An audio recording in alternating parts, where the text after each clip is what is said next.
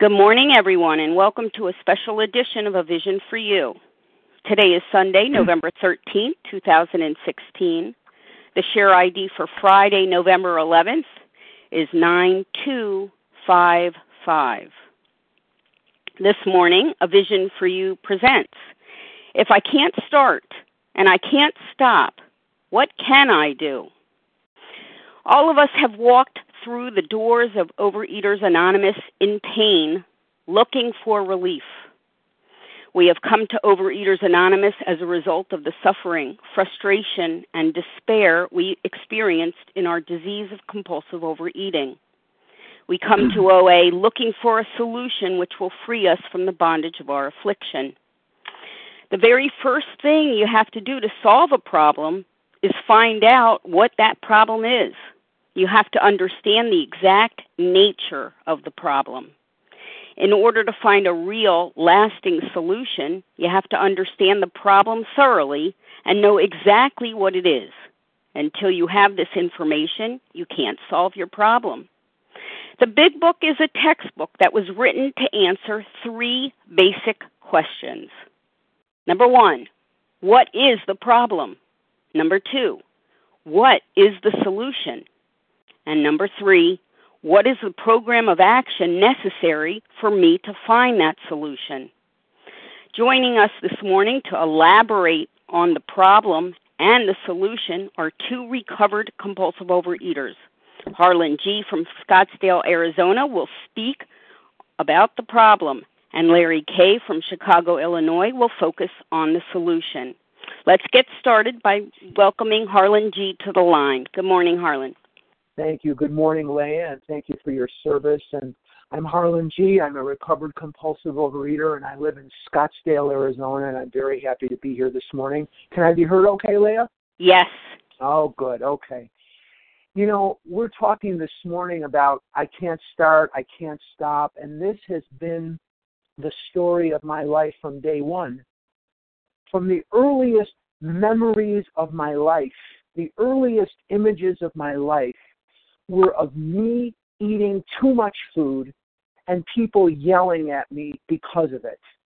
And this has been something that has just ransacked me, just destroyed every dream I ever dreamed from the earliest moments of my life.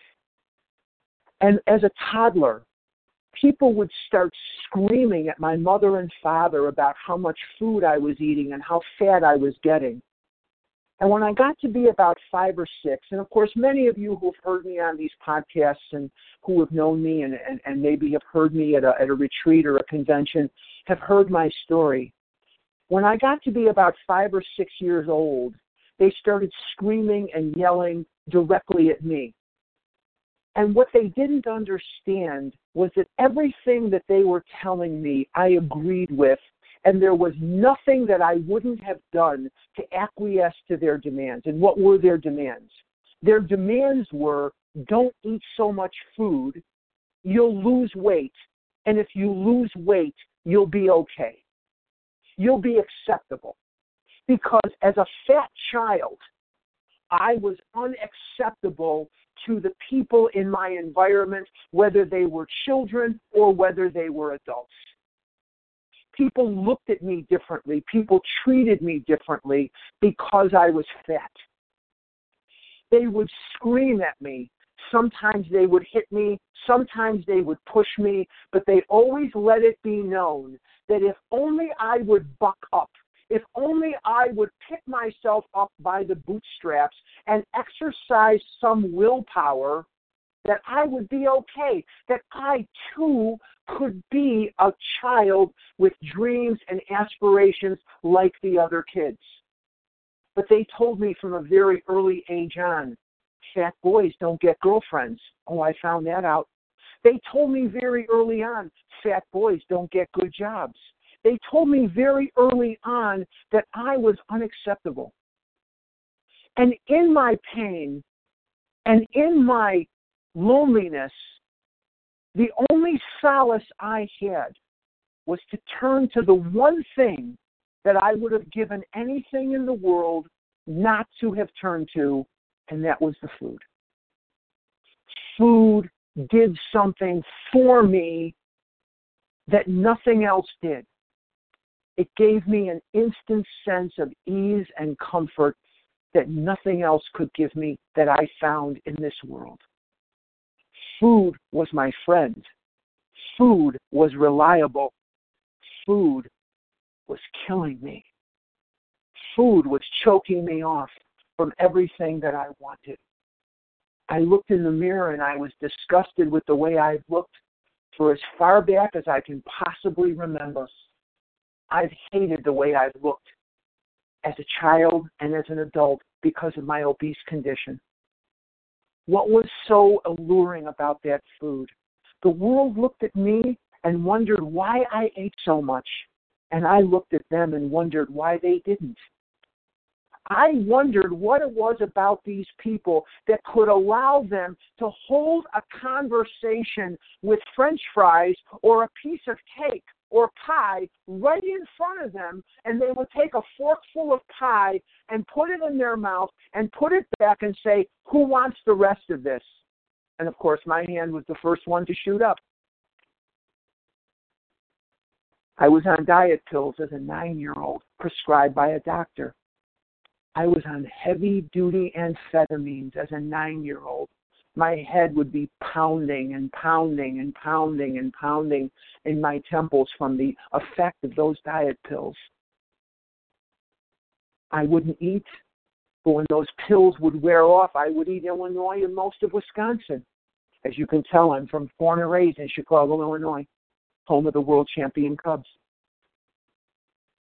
And I would say the same, I get accused of this now, I would say the same thing like 300 times. And I'd be inside my head going, "Why are you saying that? Why are you saying that?" And I just couldn't stop. And I couldn't hear what anybody was saying to me. It sounded like Charlie Brown's teacher, wah, wah, wah, wah, wah, wah. And my grades were plummeting.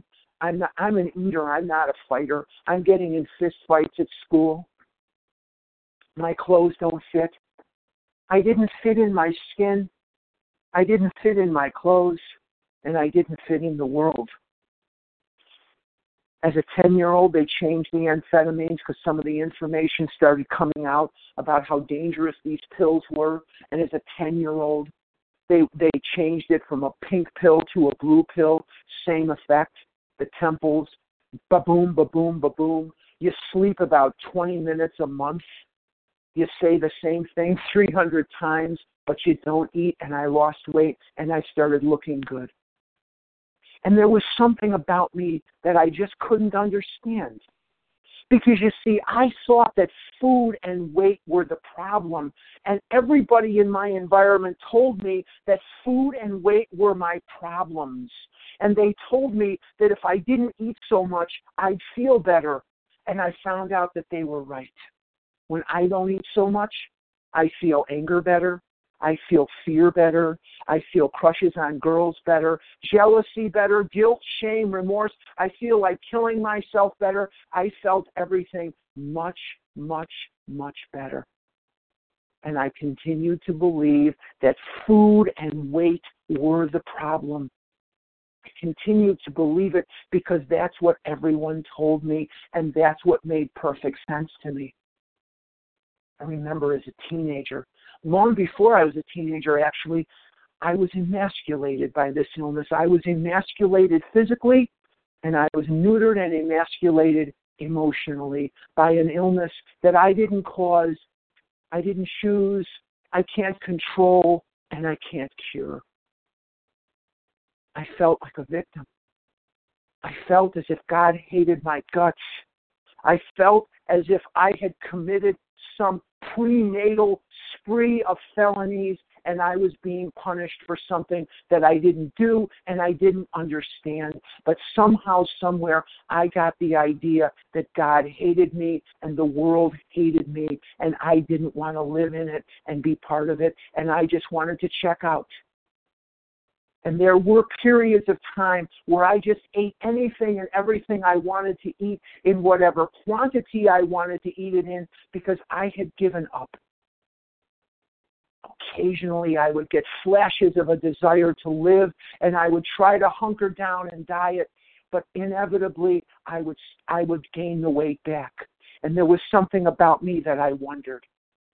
Why, after losing weight on a diet, would I pick up the food again? Why did I do that to myself? And I didn't understand why I couldn't stop and why I couldn't stay stopped.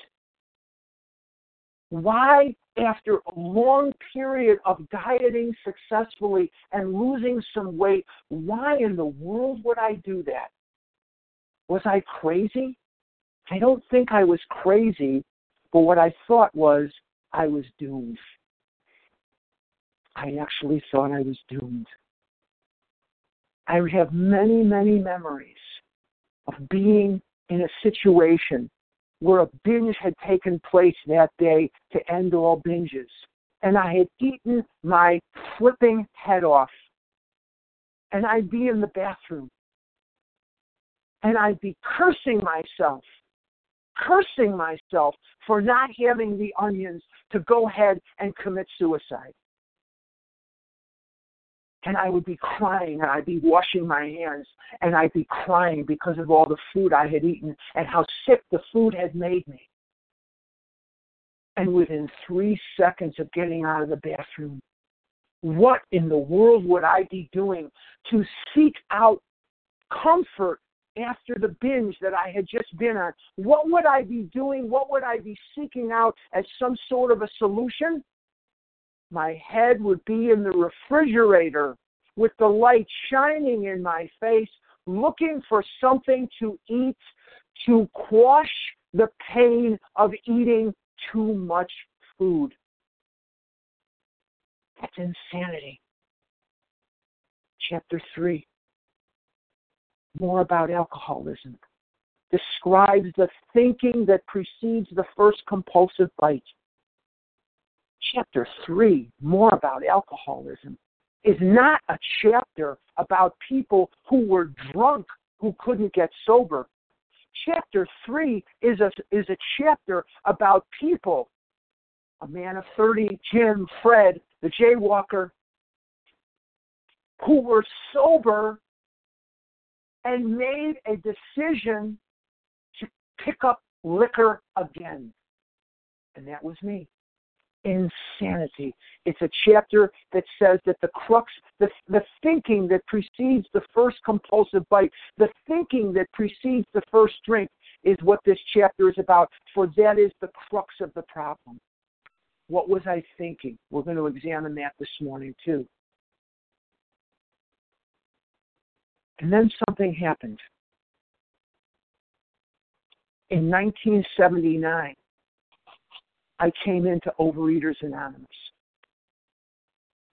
And I came into Overeaters Anonymous, and for my first trip through Overeaters Anonymous, I still clung to the belief that this was about hunkering down on my willpower, hunkering down and staying on my diet. Now, I heard the words, this is not a diet and calories club. I heard the words spiritual awakening as a result of the steps. I read the big book. I went to meetings, and it didn't sink into my brain what they were saying to me. And I left OA. And I came back a couple of years later with my tail between my legs, and I still didn't really hear what they were saying, and I left again briefly and came back, and I started to hear things, and I started to absorb things that I had never heard or absorbed before. And I got in touch with something that I never knew. And what I never knew was that food is not the problem. What I never understood at all was that for people like me, and me specifically, but people like me as well, food is the solution to the problem. Food is the solution to the problem. I never knew that. Now, if food is the solution to the problem, what is the problem? The problem for people like me, as described in the doctor's opinion in the book Alcoholics Anonymous by Dr. William Duncan Silkworth, the problem is the buildup of normal, everyday human emotion. He says men and women drink essentially because they like the effect produced by alcohol. The problem is the buildup of everyday, normal human emotion. All human beings have fear, happiness, anger, jealousy, loneliness, frustration. All human beings have these emotions. And in a normal human being, they can dissipate these emotions. They can lower the level of these emotions by doing very, very simple things. They can go to the gym. They can make love.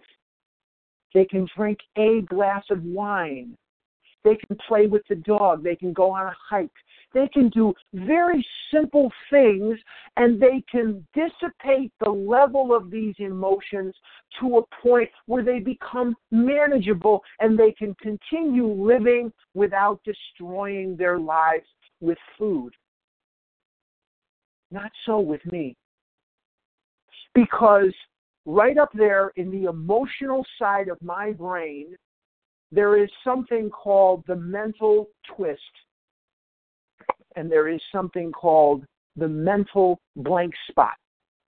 Now, the mental twist is a part of my brain on the emotional side of my mind that will let me know that when I am feeling lonely, when I'm feeling angry, when I'm feeling happy, when I'm feeling guilty or shame-ridden, that there is a solution that I can go to. And the solution is a Kit Kat bar, Cheetos, what have you, cake, what have you. Now, on the intelligence side of my brain, there is something called intelligence, common sense, that says, no, don't eat that. It's going to kill you. It's going to make you fatter. It's going to drive you further and further away from your dreams. It's going to take you south when you want to go north. But the emotional side of the brain and now the intelligence side of the brain are in conflict because the pain of not eating, the torturous, unrelenting, searing, debilitating pain of not eating is so horrible and so nightmarish that I cannot bear it for another minute. I cannot bear it for another second. And any time there is a conflict between the emotional side of my brain that is demanding the Cheetos and demanding the Kit Kat bar, and the intelligence side of the brain that says, don't eat that stuff, it's going to really not give you what you want, the emotional side will call upon the mental blank spot, and the mental blank spot is my built-in forgetter. And the built-in forgetter will communicate with the mental twist, and the built-in forgetter, the mental blank spot, will say, no, we don't believe that. It will not allow me to bring into consciousness, it will not allow me to bring into consciousness what the food does to me. It will only allow me to remember what the food does for me. And what the food does for me is beautiful and peaceful and wonderful for about 9 seconds. And any time there's that conflict between the emotional and the intelligent, the emotional will defeat the intelligent, and I will pick up the Cheetos in search of relief from the untenable, unrelenting, searing, debilitating pain that comes about when I'm not eating. Because when I'm not eating, I feel everything. And I can't bear it. Now, if I can't eat because of the mental twist, And because of the physical allergy makes it impossible for me to stop. So what happens every single time, not some of the time, not most of the time, but every single time I pick up Cheetos, Kit Kat bars, Chunky bars, Oreo cookies, whatever it is that I pick up, I have every intention of eating one or two at the most. And I end up eating 50. I end up eating way more than I had intended until I'm sick and I'm in the bathroom and I'm sick to my stomach yet again. Because the physical allergy will not allow me to control the amount I eat once I've started. I have friends that I've known my whole life that do not understand why anybody eats a fifth Oreo cookie. They just don't understand it. They really don't understand why anybody eats a third or a fourth Oreo cookie. One or two they can understand. 3, 4, certainly not 5. But in my body, the more I eat, the more I want, the more I want, the more I eat, the more I eat, the more I want, and it's just endless. It's endless. Now, if I can't eat because of the physical allergy, and I can't keep from eating because of the twist of the mind, I am powerless over food. That's my condition.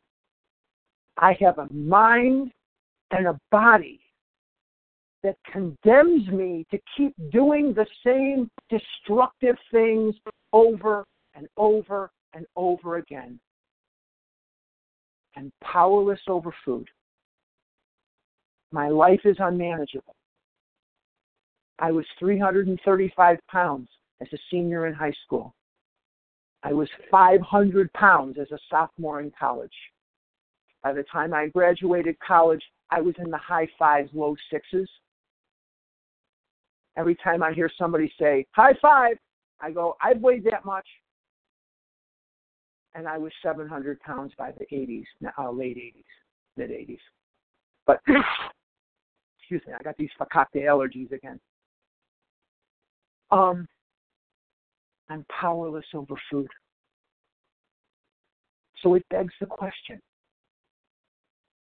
if I can't eat because of the allergy, and I can't keep from eating because of the twist of the mind, what am I going to do? What if I could find a way to live where my mind does not lock in on that sense of ease and comfort that comes instantly from eating an Oreo cookie? What if I could find a way to live where these emotions do not build up to that level where they become toxic enough to knock on the door of the mental twist, and the mental twist, in search of relief from the untenable pain of not eating, will begin the cycle, that death cycle again? What if I could find a way to live where my emotions do not build to that level? What if I could find a way to live where I already feel better? And the process of bringing the necessary power into the equation is called recovery. And that's what this is all about, Charlie Brown. This is about substituting the effect of the spiritual awakening as the result of working the steps for the effect of the food, which will give me the same ease and comfort, but better. Because what I'm trading is, because the food only lasts about 7-8 seconds, I'm trading happiness and contentment for momentary pleasure. I would rather have happiness and contentment than momentary pleasure. And the process of doing that must come from a power greater than myself. And that is a force, a power that I choose to call God. Now, I struggled with this idea of God, as many do. I felt God screwed me over. He didn't give me a pony. He didn't give me the girl for my dream of Jeannie. He didn't give me Robin Laura Petrie for parents. I got Max and Virginia Grabowski. Didn't seem very fair to me. But now I have a beautiful relationship with that power that I choose to call God. I have that constant companionship, but I have to work at it every single day. Now, there are people on this line that will never weigh 700 pounds. There are people on this line that are anorexics. They get that same sense of ease and comfort by restricting the amount of food they eat. And there are people on this line that I know well that are bulimics. They will load themselves up with massive quantities of food and purge it. There's exercise bulimics, and then there's the other kind of bulimics who stick their head in the toilet. And all of us have the same twist of the mind, allergy of the body, and the same solution. But we just manifest in different ways, that's all. To talk about the solution, to talk about what we're going to do about this, I'm going to call upon one of the most articulate, intelligent, and wonderful guys I know, and he comes from the greatest city in the world, Chicago, Illinois, and I'm going to turn this over to my friend Larry K., who's now going to talk about the solution to this insidious problem. Larry, it's all yours, buddy. Oh, Harlan, you had me laughing there with the Petries and all that stuff. My friend from Chicago, he's always going to be from Chicago. Yes. He's not from he's from Arizona, but he's a Chicago boy. It's in his heart. Harlan, thanks so much for that introduction. Okay, so Harlan, he spoke about the buildup of normal human emotion, and that what the food, this heroin, that's what it is for me. It's heroin. I've never done heroin, but that's what it is. What it does for people like us is it gives us this relief. And when we're not eating, we feel everything, and we can't bear those feelings. And what I want to tell you is this program of action doesn't teach one how to manage your emotions better, or to control your inner emotions better. No, we have no power. We got no shot. We are condemned, as Harlan said. But what the program of action does, and I didn't understand this coming into this program because I didn't come to this program to have a spiritual awakening. That's not why I came here. But nonetheless, that is what happened.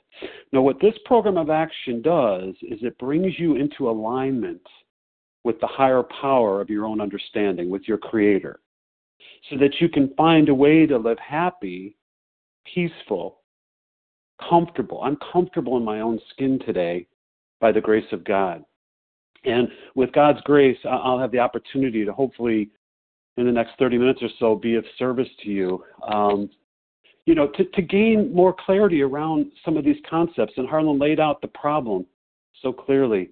And the second concept is if there is a problem, what is the solution to the problem?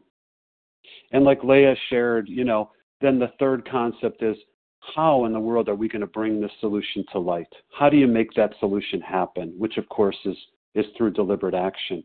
In step 2, the principle of the second step is hope.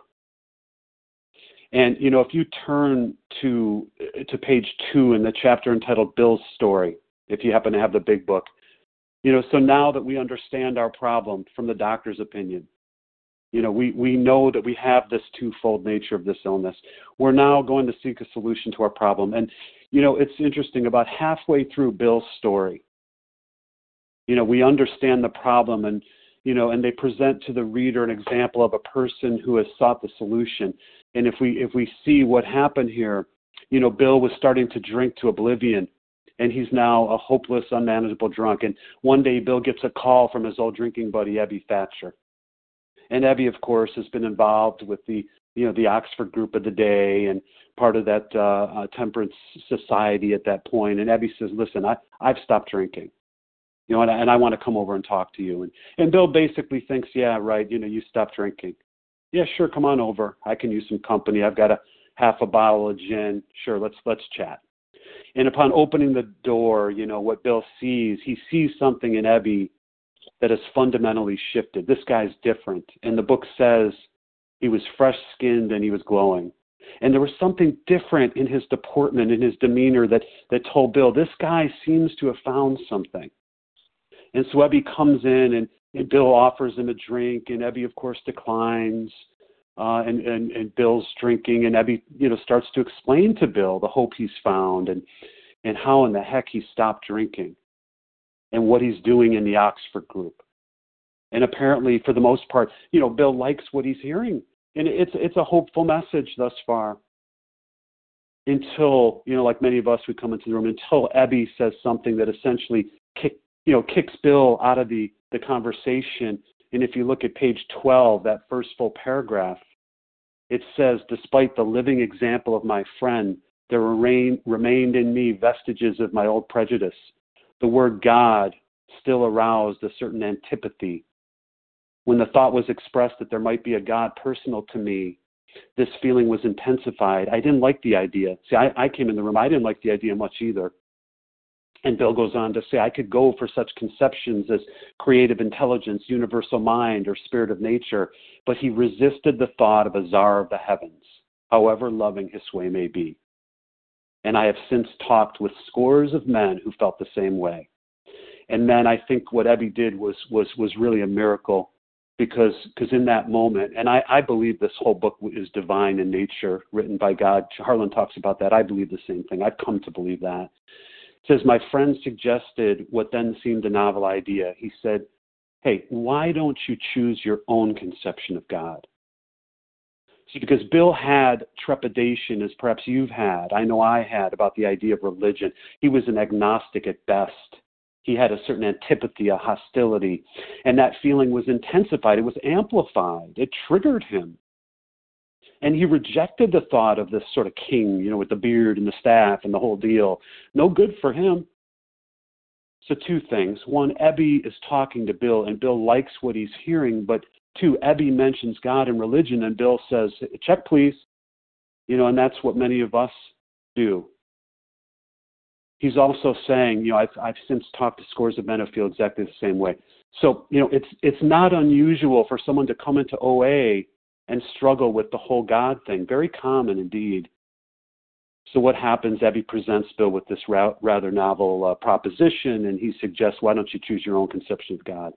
We have to recognize that if lack of power was our problem, and that's so clear, it's so clear in the big book, lack of power. I am powerless. I cannot control this thing. I want to put the syringe down. I don't want to wrap the band around my arm, if you will, and inject myself, right? I don't want, like Harlan said, I don't want to eat the Kit Kat bar. It's killing me physically. It was killing me certainly emotionally. Spiritually, forget about it. I was shut off completely. He doesn't want to do it.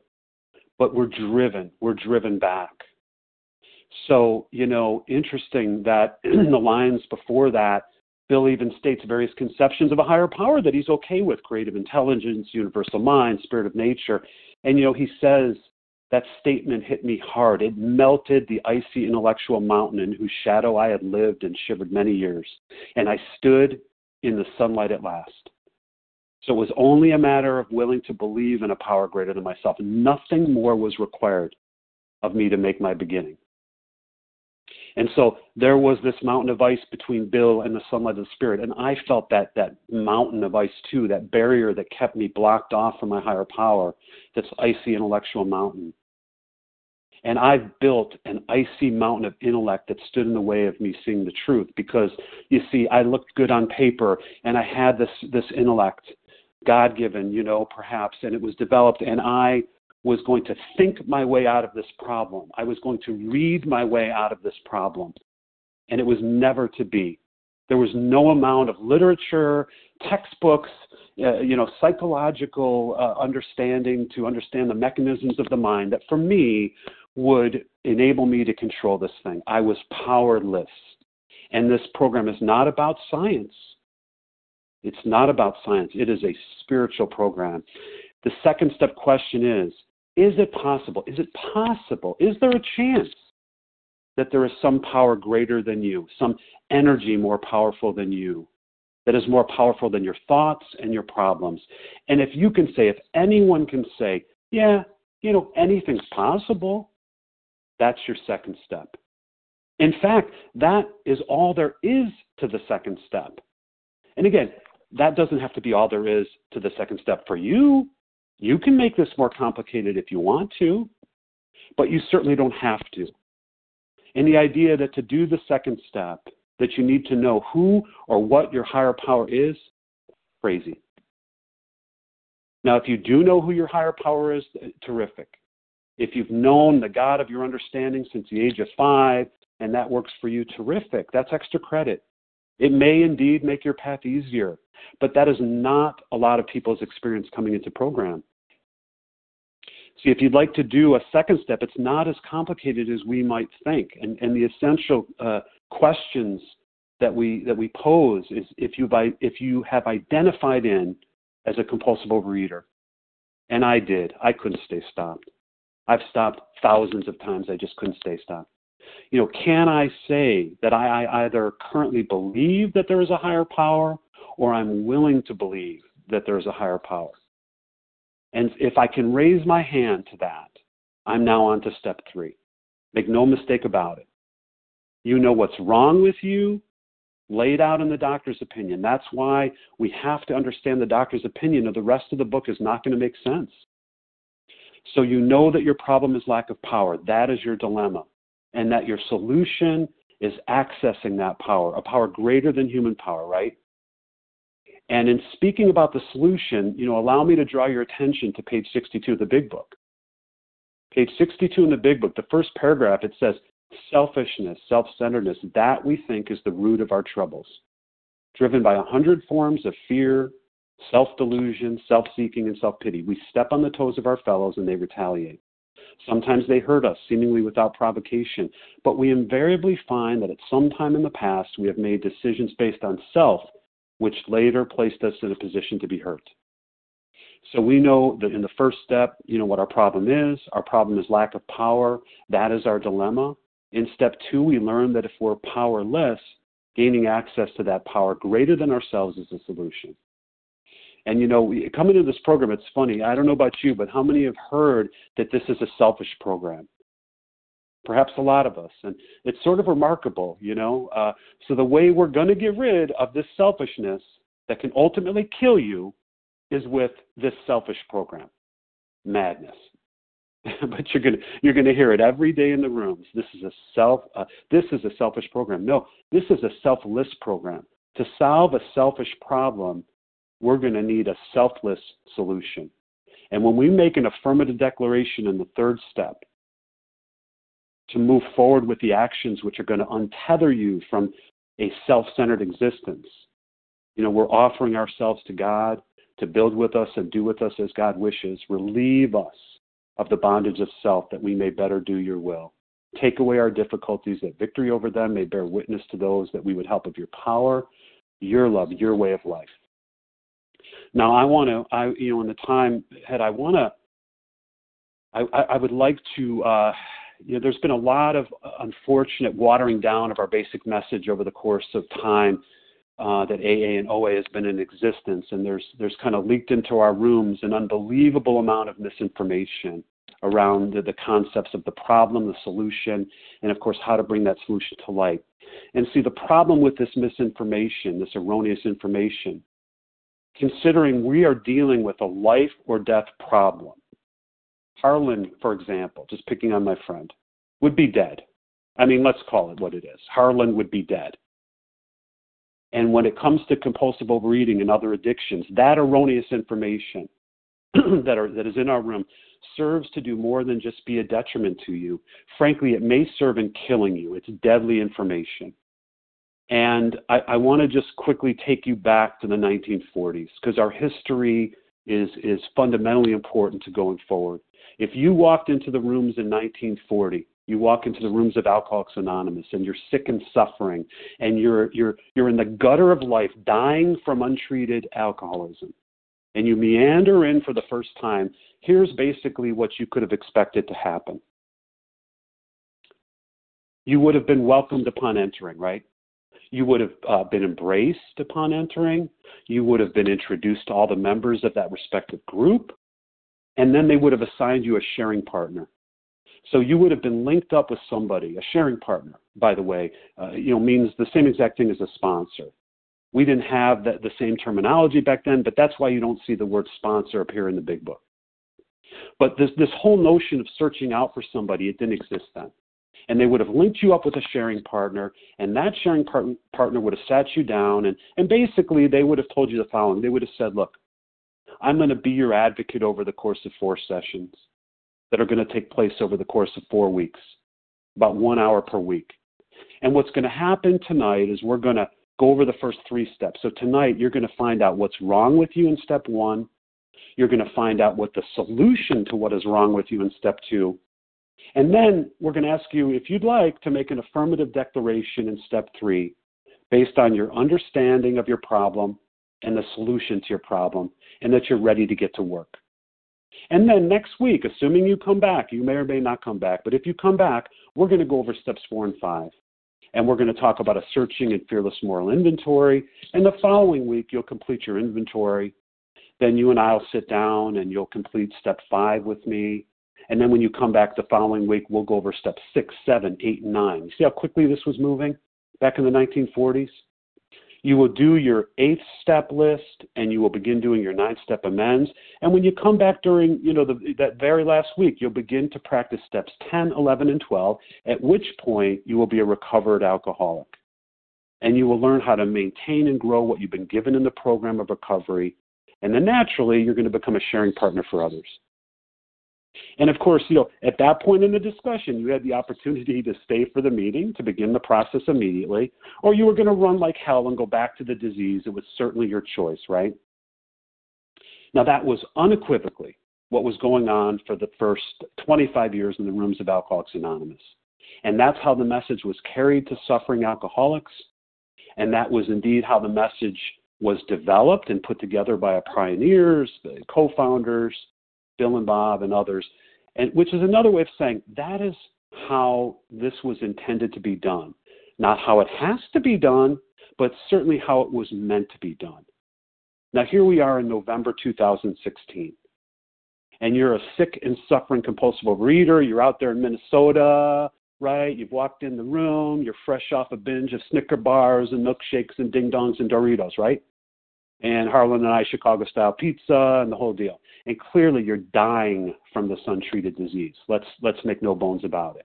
Whether you're vomiting in a stall in the bathroom or you're binging your brains out, you're dying of this untreated disease. And as you wander into the OA meeting for the first time, you may or may not be welcomed, depending on the meeting. They may or may not realize you're a new person. They may have a newcomer greeter. They might not. There may be no one looking out for such a thing. And there's a very decent chance that you may come into the room. You're in the back of the room there in Minnesota, and you find a seat in the back, and you have no idea what the hell is going on. And depending on what kind of meeting it is, and recognizing that topic and discussion meetings outnumber literature meetings, I'm told. Literature meetings, big book studies. I think it's like 7 to 1. Chances are you're going to hear someone's story, which may or may not be interesting to you. You may identify with it, you may not. You may hear of things like sexual abuse, divorce, foreclosure on a home, unemployment, battle with relapse, all the things, right? And depending on the meeting, they may talk about the 12 steps. You may hear nothing about the 12 steps. Depending upon the meeting, they may talk about sponsorship. They may not talk about sponsorship. And if they do talk about sponsorship, you may start the process of wandering around from Minneapolis to Miami or from Anchorage to Amarillo looking for a sponsor, and who knows how long that'll take. And when you eventually find that sponsor, very nice person, it's very possible that your sponsor will tell you that the 12 steps, which can save your life, will take upwards of a year or more to work, during which time there is indeed a very good chance that you will relapse or die. Sign on the dotted line here, initial there and there and there. I'm not suggesting that that's what's going on in every OA meeting, right? Because I love OA. It saved my life. But I am definitely suggesting that's what's going on in most of them these days. So over the course of the first 25 years in our AA history, we maintained an absolutely astonishing rate of recovery. And in the last 25 years, if we're honest with ourselves, the rate of recovery, not so good. It's gone into the dumper. Not good in terms of our recovery rates in OA. Well-intentioned, beautiful, wonderful people, of course, compassionate. But it's amazing if we can pull off maybe a 3 to 5% rate of recovery in OA in a given year. We are killing more people than we are saving. It's troubling indeed. Now, we're transcending that. We're trying to transcend that. So in focusing on the solution this morning of getting back to the basics required to get well, we need to go to the source, the textbook. I've been a professor for a number of years in a particular discipline, and we have a textbook. And I think I'm on the 15th edition of the textbook for, different psychology classes, for an introduction to psychology class. And that's, why would I be on the 15th edition? Well, it makes perfect sense because information changes. New things come along, and new research and new data, and things change. And so they update the editions. Now, when we look at our big book of Alcoholics Anonymous, that is the program of action, the first 164 pages. That's the program of action. That textbook, our primary text, has not changed. And why is that? Why are we not on the 15th edition of the big book of Alcoholics Anonymous? Why are we not changing? When I came into OA, I wanted to rewrite the big book, thought I knew, right? It hasn't changed. You know why? Because it works. The spiritual toolkit, these instructions followed precisely in sequence, it works. Because I really thought at one time that OA's solution to compulsive overeating was don't eat, Larry, just don't eat and go to meetings. Because that's what I heard constantly. And after my experience showed me that there's a big difference between not eating and being happy about it, I started to become convinced that it was the change effectuated by working the steps in sequence quickly, right? We got to move through it quickly. That produced the essential psychic change that brought me into alignment with my higher power. And that took grit, resilience, or a certain resolve and consistency. And I didn't have it. 5 years, 8 sponsors. Relapse. Forget relapse. I never was out of the heroin for long. I think that it's important to note there's a big difference between the fellowship and the program. Both are important. We got essentially 2 legs, right? We got the fellowship and we got the program. And the fellowship, the meetings, the stories, the interaction with other OA members, calling your sponsor, your food plan, calling in your food plan, all these things, part of the fellowship. It's fellowship, and it's necessary and critical, but it wasn't designed to get you well. It was merely designed, the tools within the fellowship were designed from the outset of this program to support you while you get well. They were designed to support you while you get well. In order to access that power, we use the program. The program is found in the first 164 pages of the big book. A group of principles, spiritual in their nature, which if practiced as a way of life, can expel the obsession that Harlan talked about to eat. There's a reason why Harlan or me or anybody on this line who's recovered, not cured, we have the allergy, but is recovered today by the grace of God. There's a reason why Harlan doesn't eat Kit Kat bars anymore. 700 pounds, what are you kidding me? How could that person stop eating Kit Kat bars? Because he doesn't want them anymore. The obsession has been driven out as the result of these steps. The same obsession that was driven out from Ebby, from Bill Wilson, Dr. Bob, and right on up, connecting the dots to you and I today. He is not. If Harlan was holding his breath underwater, dieting with group support, A man that used to be 700 pounds would not be able to stay sober for very long, right? And I wouldn't either, because I tried. Oh, how I tried. Oh, how I wanted to stop eating the Skittles. I wanted to, but I couldn't. So we, if practice is a way of life, that obsession to eat is removed, and that buildup of emotion, we can be comfortable in our own skin today. I still have, absolutely, the storm visits me. There's death, there's sickness, there's financial insecurity, there's all the things. But today, when the obsession was lifted, I've been changed by this program. And if we rely on the text, we see in the chapter, There is a Solution, on page 17.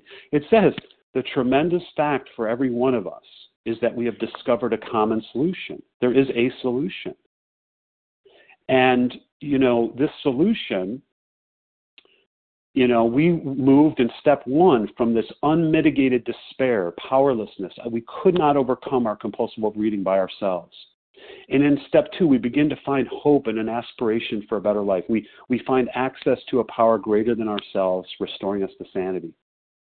And my personal concept of a higher power afforded me and anyone an excellent shot at living, at complete redemption through these actions. And the Big Book promises us that these deliberate actions in the working of the 12 steps offers everyone deliverance from the barriers that keep us from our higher power, being brought into alignment with our Creator. And I'm going to wrap in a bit here, but I want to speak to this sort of inconvenient truth and see if this lands for you, and call this inconvenient truth. See if it resonates on some level. Regardless of your current belief in a higher power, regardless of your current commitment or lack of commitment to a particular theology, because this isn't about religion, spirituality, religion, different things. Regardless of that, the bottom line is this. Whether a compulsive overeater comes to the rooms believing in God or not believing in God, it really doesn't particularly matter. If you're continuing to binge your brains out, if you're out there in Minnesota or New York or California or wherever you are, and you've just been binging your brains out, you're obviously missing something, right? You're missing something. And on page 25, it says, I'm going to wrap with this, it says there is a solution. And it says almost none of us liked the self-searching, the leveling of our pride, the confession of shortcomings, which this process requires. It requires it for successful consummation. But we saw that it really worked in others. And we had come to believe in the hopelessness and futility of life as we had been living it. When therefore we were approached by those in whom the problem had been solved, there was nothing left for us but to pick up the simple kit of spiritual tools laid at our feet. We have found much of heaven, and we have been rocketed into a fourth dimension of existence of which we had not even dreamed. And that's what has happened to me. When I joined this program, I was stuck in the quicksand, and I was thrashing about. And the more I thrashed about, I was going down faster. I was trying harder to save myself. And the fourth dimension, the spiritual dimension, is this intuitive sense of knowing what to do. It is divine in nature, and we have surrendered to our own conception of God. And in so doing, we are given direction and mastery in life, not perfection. So we work these steps. They're not plateaus. We work them quickly. We work them thoroughly. But you couldn't work them perfectly if you tried, because you're human. And I am grateful for this. Grateful for Overeaters Anonymous. I am grateful for Alcoholics Anonymous. And with that, I'll pass. Thanks. Thank you very much, Larry and Harlan, for speaking about the problem and the solution this morning. Thank you for illuminating a path from the dark world of compulsive overeating to a life of happiness, contentment, and fulfillment. Contact information for Harlan and Larry will be given at the conclusion of this recording, so stay tuned for that.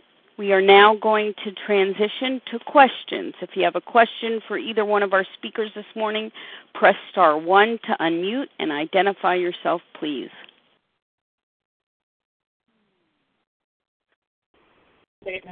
I'm Carol, a compulsive overeater.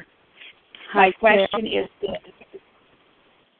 One moment, Carol. Let's catch other people as well. One moment, Carol. Anyone else? Nancy G. from Virginia. Nancy G.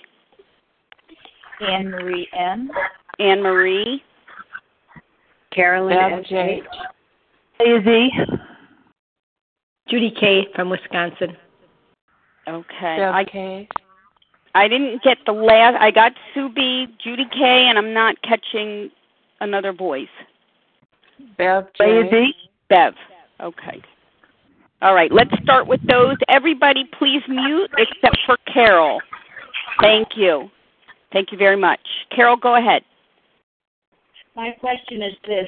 In our area, most of our groups are very small. How do you bring in a new one that comes in now and then a new one that comes in 2 months from now or 3 months from now quickly through this program?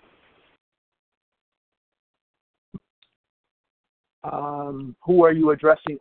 That would be Larry. Larry talked about the solution. Go ahead, Larry. Harlan, I'm going to defer to my elders. They say respect your elders. So. You go. Good Lord. Carol, it's promised in the book that if you bring the message of recovery to your meetings, a fellowship will spring up around you. Give God a chance. Bring the message of the big book to the meeting. Don't water it down. Don't start utchkiing it up with other things that are just narishkeit. Narishkeit is foolishness. It's a Yiddish word for foolishness. Stick to the pure message of the big book and follow those instructions, and you will bring people through quickly. And since you're on the subject of the OA birthday, which I'm so glad you asked about, I'm going to give you some information because I really appreciate that you asked me about the birthday. The birthday is the 13th, 14th, and 15th of January, 2017 in Los Angeles, California. There are many, many visionaries coming, including all of the people that you heard on the line, both of the people that you heard on the line this morning. It is $40 to register for the convention until the day after Thanksgiving. And then it's going to go up a little bit. There's going to be a great big book study. I'm not doing it this year, but we have a friend from Winnipeg, Canada that many of you know. He's doing the big book study this year. For more information, go to oabirthday.com. And for visionaries only, to ask questions, find roommates, there is another website that has been set up just for the visionaries, and it's called oabirthday.proboards.com. I'll give you that again. oabirthday, one word, .proboards.com. I'm going to be in Los Angeles. I know Larry's going to be in Los Angeles. I know there are many, many people on this line that are going to be there, and we hope to see you there soon. And Carol, I'm so glad you asked about the birthday. That's great. But the answer to your first question is consult page 159, the bottom. Bring the message, and the fellowship will spring up around you. Thanks. Thank you, Carol. Nancy G. Hi, this is Nancy G. My question is to either one of you. There's a lot of fear and resentment involved right now with, the whole political process, results maybe even, etc. And I myself went downhill for a little bit and wasn't able to really help anyone. But I've had the privilege of talking to a lot of friends in OA, within OA, and actually outside of OA as well. How do you guys work through all those fears when it's an overwhelming for yourself, but also for other people when we are dealing with a lot of fear and some resentment, but primarily fear? I go to the oabigbook.info and then just work through that myself and with other OAers. But I just wanted to hear a little bit about you guys in an overwhelming amount of fear that there is going around in the country, and how do you guys, you guys sound great. How do you guys deal with that? Well, I'll jump in there, and I'm sure. Thanks, Harlan. on page 84, I mean, this is my design for living. This is my instruction manual. So, I have lots of fears that crop up. I wasn't rendered perfect. I wasn't sprinkled with pixie dust, I can tell you that. And it tells me on page 84, let's see, 1, 2 paragraphs down, it says, continue to watch. This is step 10, because I practice these principles to the best of my ability. I'm not a saint, but continue to watch for selfishness, dishonesty, resentment, and fear. Yeah, that fear, that evil and corroding thread, right? And it has come up for a lot of people. And it tells me very specifically when these crop up. You notice it doesn't say if they crop up, when these crop up, because they're gonna. They do for me. What I do is I follow these instructions. We ask God at once to remove them. So that's what I do. I discuss them with someone immediately and make amends quickly if I've harmed anyone. And I don't call someone to commiserate, but I get it out of my head and I discuss it with someone immediately. And if I've harmed anyone as a result of that fear, I make amends immediately. And this is a big one that I think sometimes folks can miss, is then we resolutely, which I believe means pretty darn quickly, we resolutely turn our thoughts to someone we can help. Love and tolerance of others is our code. And here's my experience. I'd like to hear Harlan's, but my experience is that when I do those things and I follow those instructions, when those fears come up, you know what they do is it begins to mitigate or lessen that fear, particularly when I turn my thoughts to someone else I can help. And I remember just very quickly, actually, he probably doesn't remember, but it was a few years ago, calling Harlan and asking about working with others. And he said, tell you what, turn to page 97. And I did. And in working with others, it said, never avoid these responsibilities, but be sure you're doing the right thing if you assume them. Helping others is the foundation stone of your recovery. A kindly act once in a while isn't enough. You have to act the Good Samaritan every day. So in the midst of my fear, when I turn to that that cornerstone of my recovery, which is helping others, the fears tend to lessen. So I hope that's helpful. Harlan, I don't know about you. Okay, I'll just jump in there real briefly, Nancy. Thank you for the question, because I've been fielding a lot of 10-step calls about the political arena of late. I've got a magnitude 10 tsunami going on in my head and a magnitude 10 earthquake going on in my body. I have to keep my eyes on my own paper. I have my own work to do. I am not going to get embroiled in outside issues because it is the death of me. I love a good controversy. I love a good distraction. I have work to do on my own self. I have step 2 that says I came to believe that a power greater than myself would restore me to sanity. If I do my work of my program and my business, and I am a friend to my friends, and I am a messenger of this recovery over the next 4 years, 10 years, or 100 years, if I am a person who lives this program, I don't care who the dog catcher is, the mayor is, the governor is, the president is, I am going to be just fine. If I don't work my program, my life will be ripped from me in a way that nobody could have done, because this disease will beat me down. This disease is mind over matter. It doesn't mind ripping me apart and disgracing me in every way that a human being can be disgraced and degraded. And I don't matter. So I don't have room in my head for that stuff. It's just I have too much work in front of me to do. And that's my answer. Thank you. Thank you, Nancy G., for your question. Anne Marie M. Thank you, Leah, for your service very much. And both of you, I thank you for the clear message that I heard that, it's definitely not the food, the weight, the self-image. It's the emotions, the human emotions. My question is, I guess I compare myself to Fred, not a cloud in the sky, I don't feel any emotion. I just hear the thought. I just know the feeling I feel is, or is it a thought? I don't know if it's a feeling or a thought. I'm so messed up. I just want something to eat. I just want to munch on something. I just want some comfort.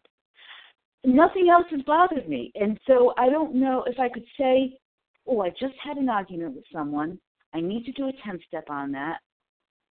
And I do that has happened. And I have, and it's resolved, but that doesn't happen most of the time. It's just I want some comfort for something. And I don't even know what I want comfort from. I mean, there's nothing that's happened. So I don't know if either one of you can relate to that, and I'd appreciate an answer from both of you if you could. Thank you. Okay. Larry, you want to go first? Sure. I'll jump in there. Anne Marie, listen, I can relate to that. As long as I had, and I don't know where you're at exactly, Anne Marie.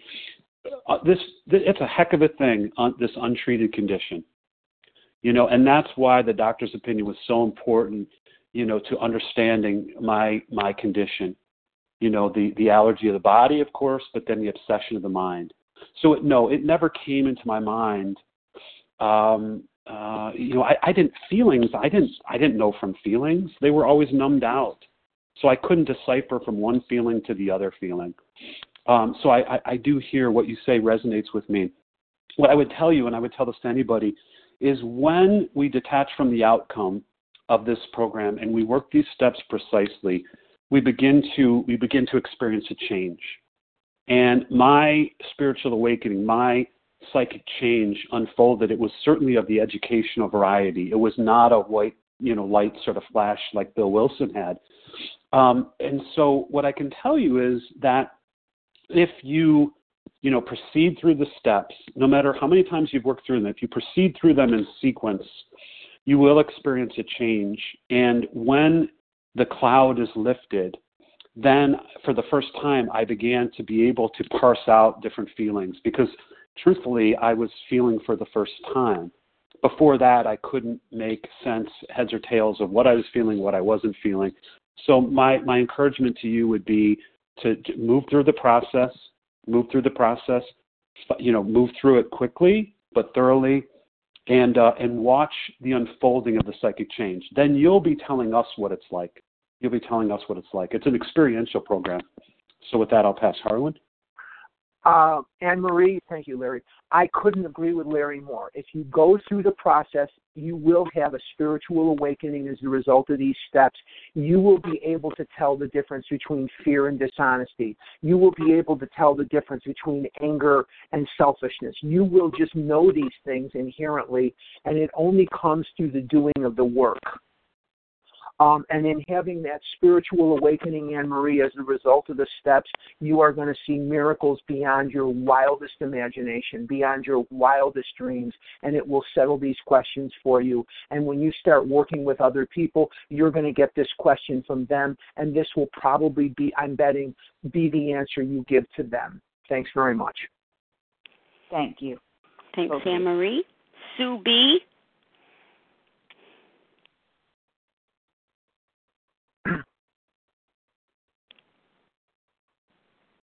Star 1 to unmute. Sue? All right, perhaps she had to step away. Judy K. Good morning. Thank you, Judy K., recovered compulsive overeater. Thank you, Harlan and Larry, for your great talk. I have a question which either one of you can answer. I understand we're not cured. I know I will always have this physical allergy and the mental obsession. I can't cite the place in the big book, but I think it says it was lifted right out of us. So the thing that I always wonder then is if the mental obsession has been in fact lifted out of me, which means it's gone, then it can also return if I don't do this, if I don't work the steps. So how is, I like to think of it as the mental obsession maybe being subdued or laid to rest, but not lifted out of me. Do either of you have a comment on that? You want to go first, Larry, or? No, go ahead, Harlan. Okay. It is never lifted out of you, Judy, and I better see you in Los Angeles. I'm just going to look up. I'm looking up the weather in Door County, Wisconsin. It's 45 degrees, and I'm saying a silent prayer that I'm not there with you. I'd be freezing myself off. But anyway, it is never out of you. It is temporarily subdued. I'm reticent to use the word arrested, but it is temporarily, based on my spiritual fitness, subdued. It will come back. If I stop doing these steps, if I start harboring fear, if I start harboring resentment, selfishness, dishonesty, guilt, shame, remorse, all these various things, you can bet your life that I will be a gold star customer of Nabisco once again.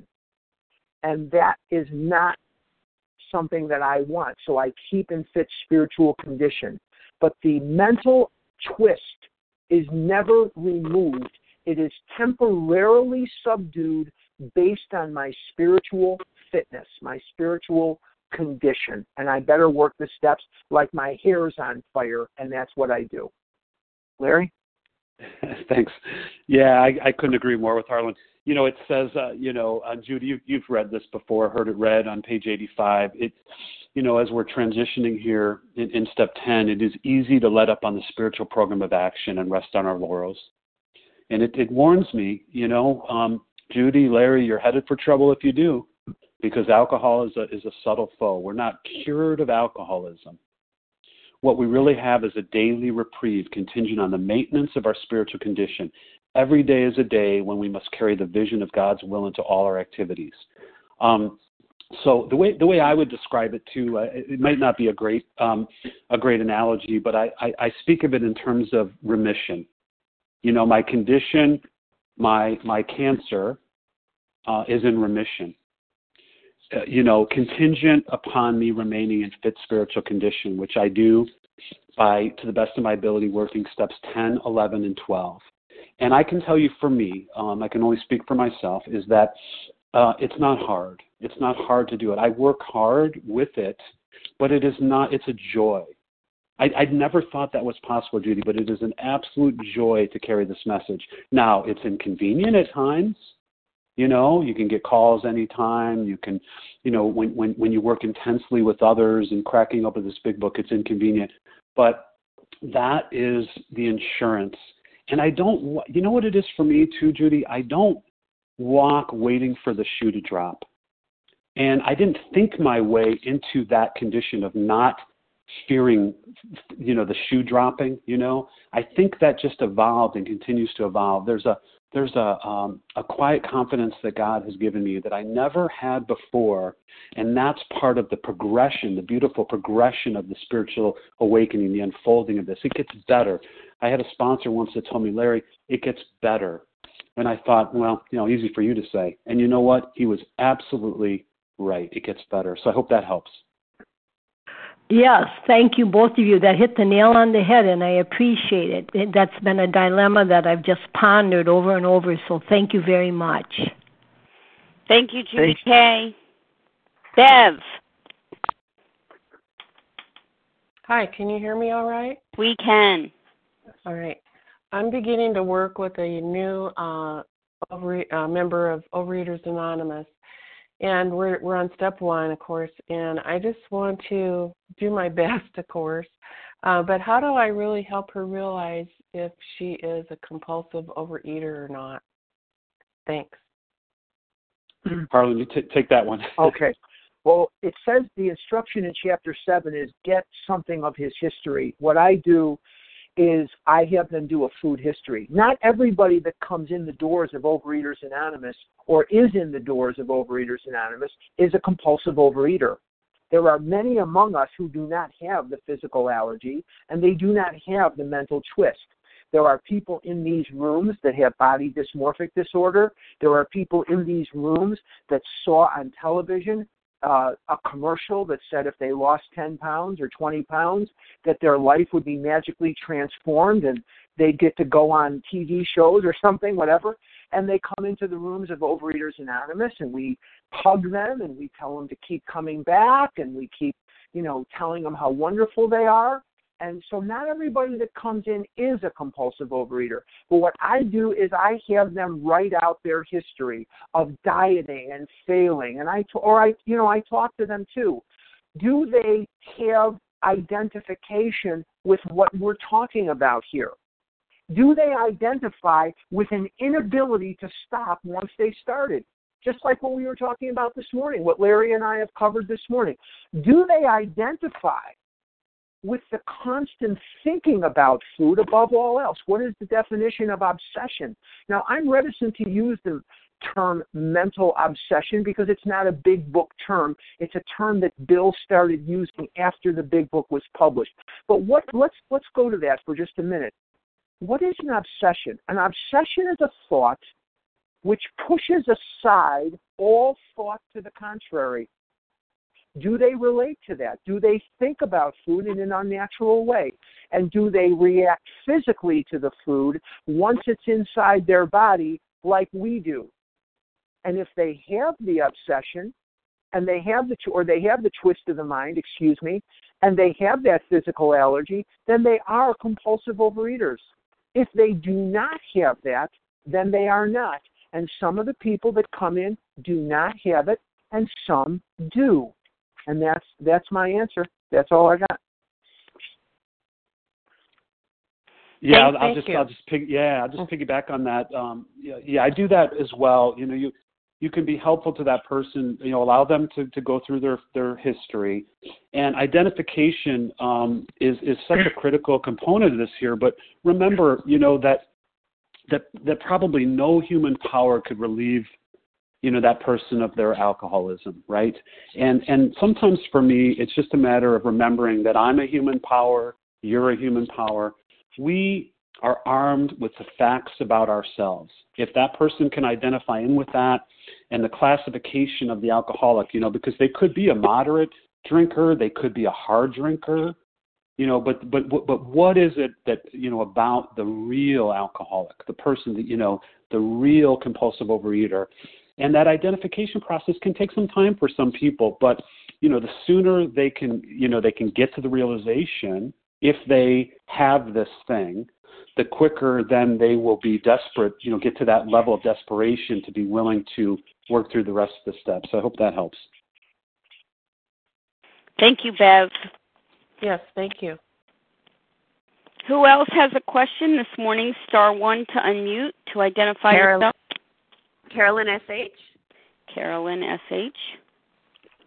Lisa Gladys P. F. Gladys. Lisa P. Lisa P. Anyone else? All right, let's start with Carolyn S.H., please.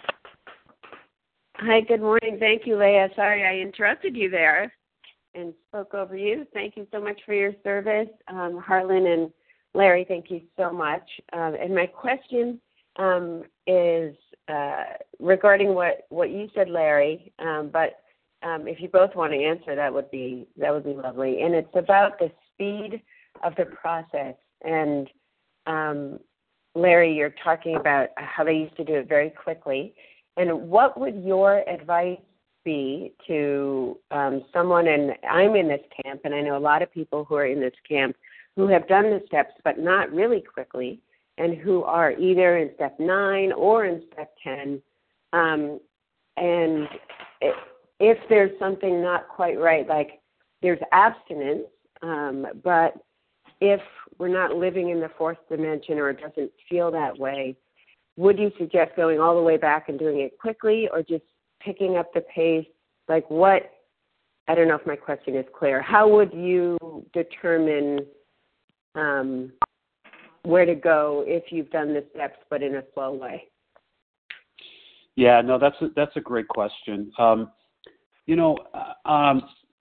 me, the reason why we're in a race for time here, and I think sometimes though, because I'm a corner cutter, I have been my whole life, and so there's this notion, And there's also actually, even as a corner cutter, there's some degree of perfectionism too, which seems paradoxical, but nonetheless that exists. So to go specifically to your question, we're in a race for time because this untreated condition, it's not if we're going to pick up. Oh, we're going to pick up. Because what we are doing when we have an untreated condition is we have that white-knuckled abstinence, and Harlan has said many times, we are powerless, but we are not helpless. We have to be willing to go through a period of uncomfortability, but we have to do it quickly. And I think a lot of times when people walk into the rooms, some 12-step rooms, and there's an abuse of power, I think, in my opinion. That's just one addict's opinion, because the sponsor is dictating very slow terms. And I think they're doing a disservice to the person if we're not taking them through the steps thoroughly but very quickly, because eventually I'm going to pick up my syringe. Eventually there's going to, because of the obsession of the mind, I'm going to pick up the syringe and I'm going to wrap that band around my arm, and it's going to be about the best idea I had all day. So to your question, if one, still recognizes that there's some incongruence there, right? Their walk and their talk just don't align very well. They'll never perfectly align, but they're not aligning very well. Then my suggestion is, and I really want to hear what Harlan's take is on it, is that they need to get back to step one, and sometimes it's a step two issue, and then work through them thoroughly, precisely as laid out in the big book. So I hope that helps. And Harlan, what do you think? Okay, thank you, Larry. That was a great answer. For centuries, coal miners would bring a canary with them in a cage down to the coal mine. And if the canary died, they knew that it was poisonous gas that killed it, and they would get the heck out of there.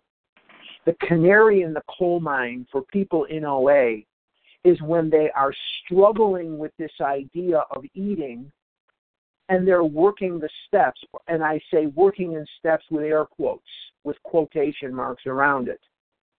There are a lot of people that go way too slowly. There are 4 impediments to God, very quickly for time. The first impediment is a resentment that we will not let go of.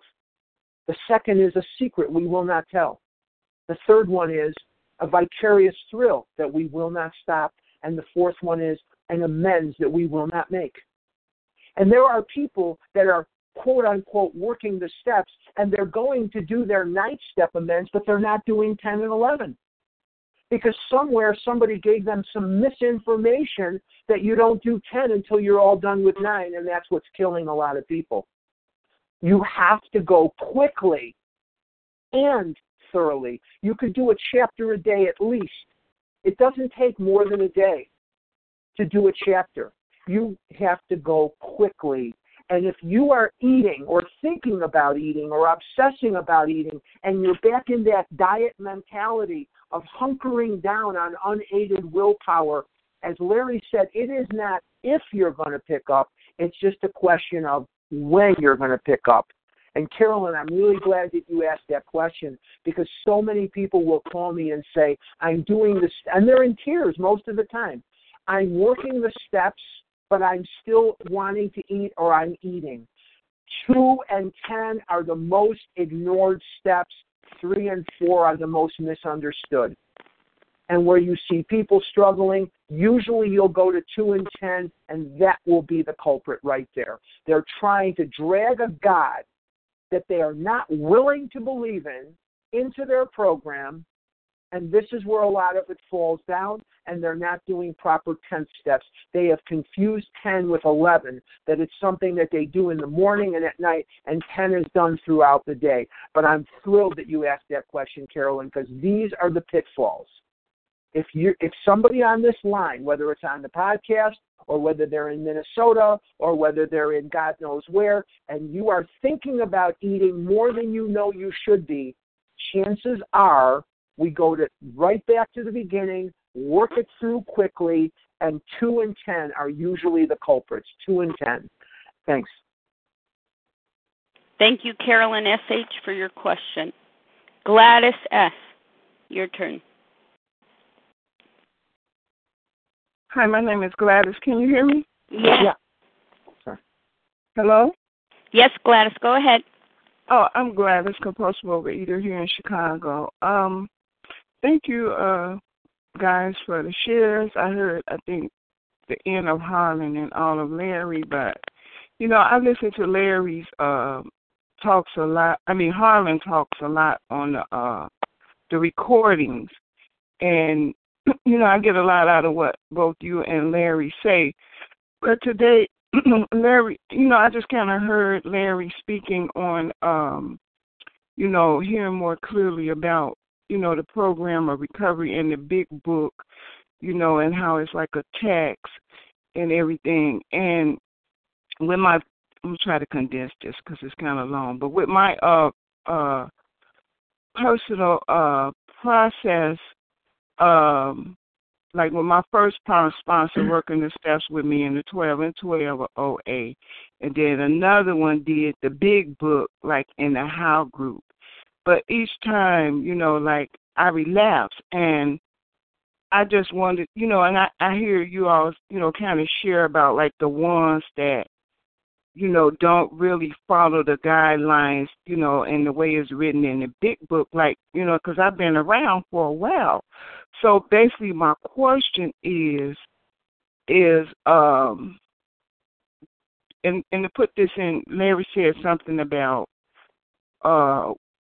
Harlan, his weight. And, and I kind of cringe when, like, I hear Harlan's story, and even though he was really, really way overweight than me and everything, it's like he was going to college. I dropped out in high school because I couldn't even understand the math then, and I related now to the food.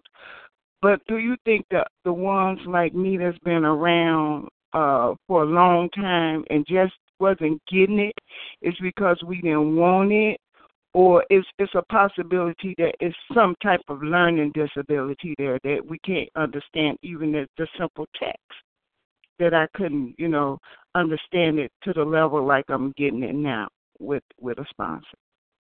I don't know if that question, did you understand the question? I get it. I understand.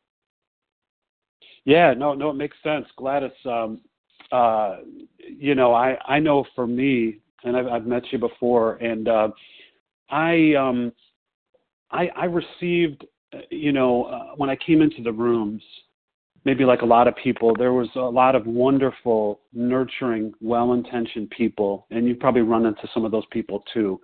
And you and I were at a meeting not long ago, and there's beautiful people. I love OA.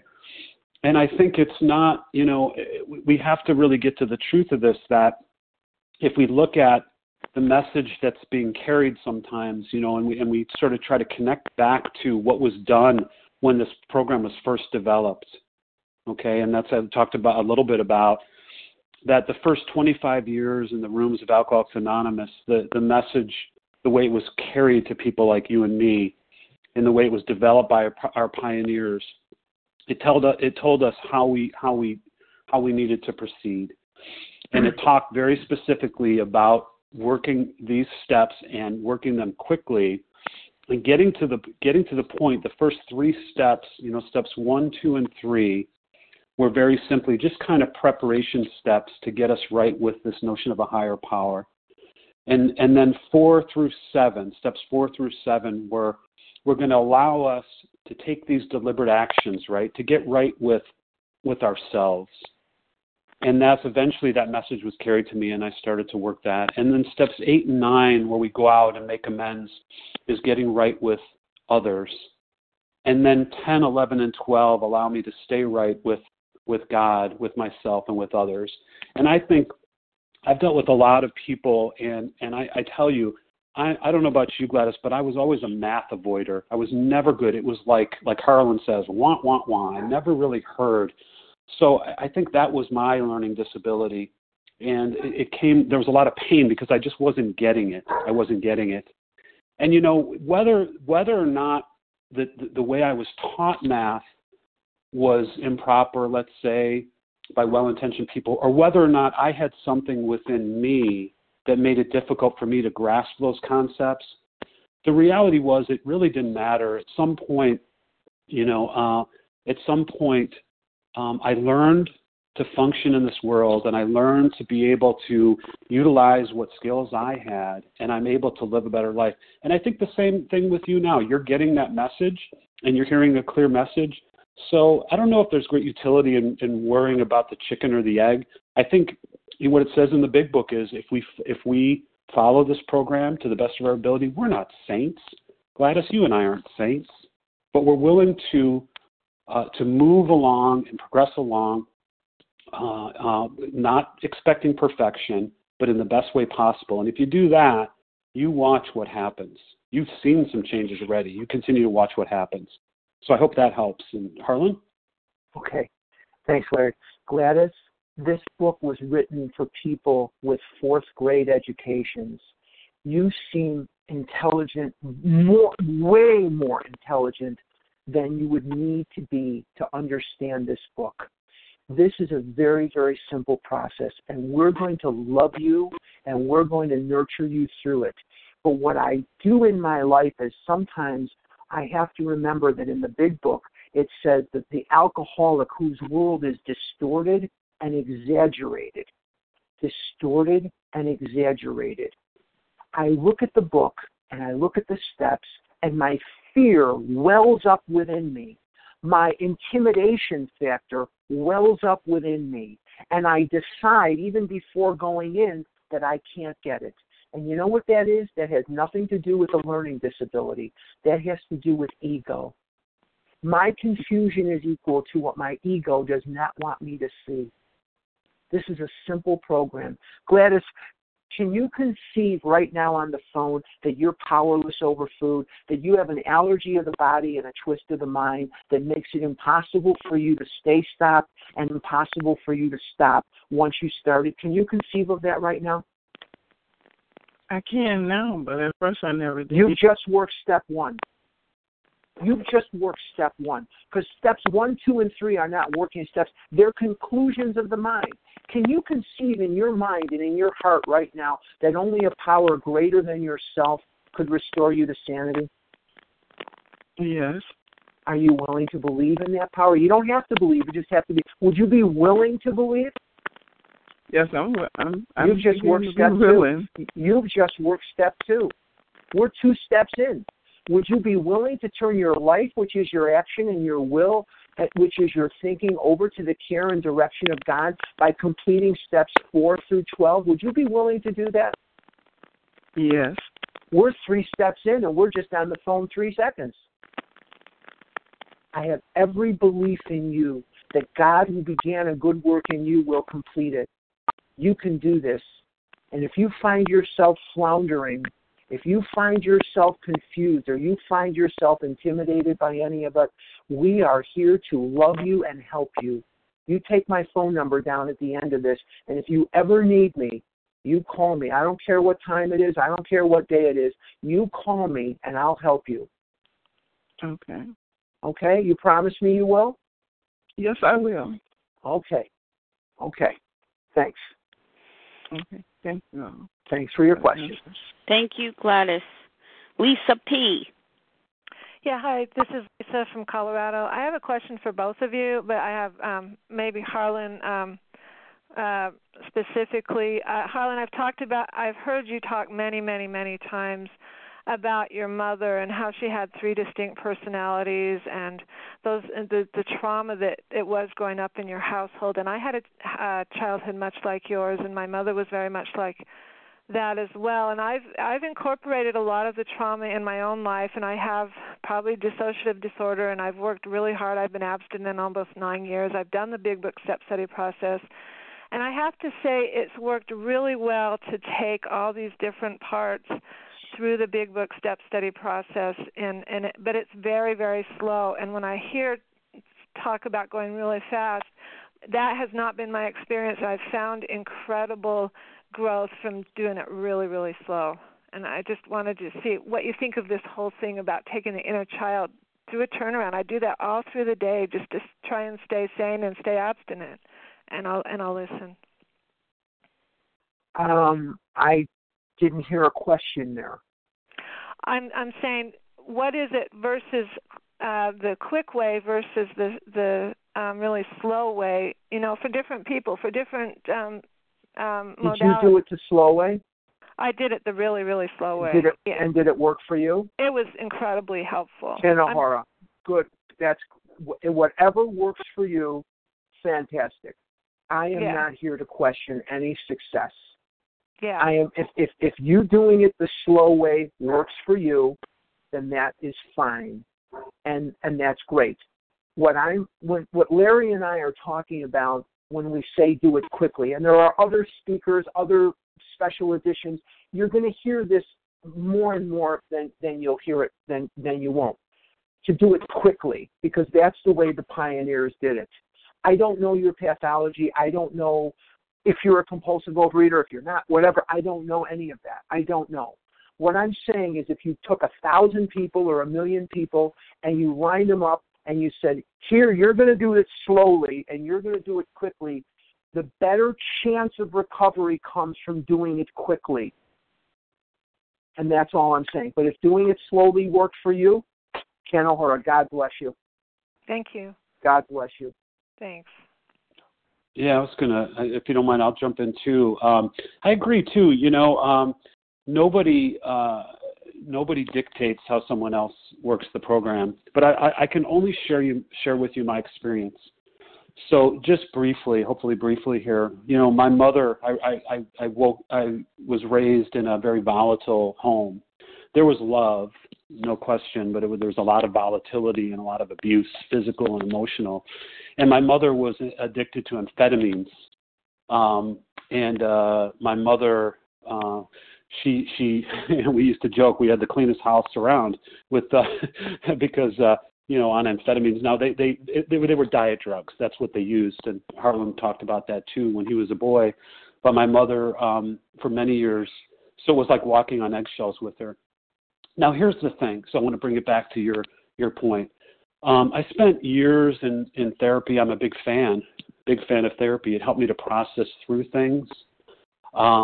It was, the anxiety. I was diagnosed with, various things related to anxiety. Who knows, how much of that had a physiological basis versus what, nature and nurture, all these different things. Okay, but here's the bottom line, because these are side issues. That therapy, for me personally, this program is not about therapy. Now, for someone else, it has been very therapeutic. Absolutely. The identification process, all that stuff. This program, the purpose of this program for me was to produce an essential psychic change, to produce a spiritual awakening sufficient to do a number of things. One of which of those things was to remove that obsession. To remove that obsession contingent on my fit spiritual condition, right? So it's not a permanent process. I have to work for that. Now, amazingly, a lot of other of those childhood things and traumas and so forth have gotten better in a way that I could not have envisioned that they would coming into this program. But so when I advocate for working through these steps quickly, it is not to poo-poo anybody that's receiving tremendous benefit, therapeutic and otherwise, by working it slowly. It is just to say my experience is consistent with what the early pioneers had, that you had these gutter drunks that the obsession was lifted. And that's why someone like Bill Wilson and many others, they were able to put the syringe down. I was able, amazingly, I can't believe I can tell you this, that I was able to put the food down despite I'm comfortable in my own skin today, despite calamity and challenge. So I wish you well, and I think it's wonderful. However you work it, if you have success, like Harlan says, it's terrific. So with that, I'll pass. Thank you very much, both of you. Thank you, Lisa P. And who else might have a question this morning? This is our final invitation for questions. Margie, this is Margie from the state of Minnesota. I'm at an OA convention with 23 other people of us gathered. Wonderful. Margie, one moment. Anyone else with a question this morning? Leslie W. Okay. I didn't catch the last name. Leslie W. Leslie W. Good morning. Who else? Leah, Joanne L. Joanne L. All right. Anyone else with a question for Larry or Harlan this morning? Great opportunity to ask your questions. Yeah, my name is Jeff H. I have a question. Jeff H. Kathy K. Kathy K.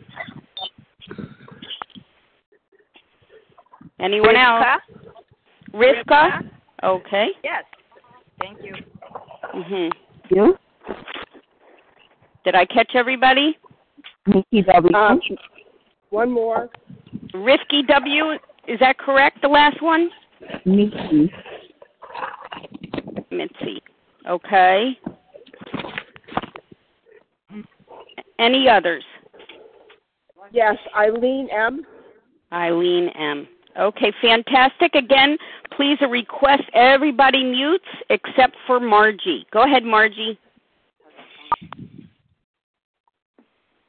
Hi, this is Margie from Minnesota. So the question that I have is, I had a friend who's abstinent 23 years who lost it. We had a topic called recovery purgatory. My biggest concern in my recovery process is relapse prevention and getting back into denial. What's the best way to stop that denial from creeping back in? You or me?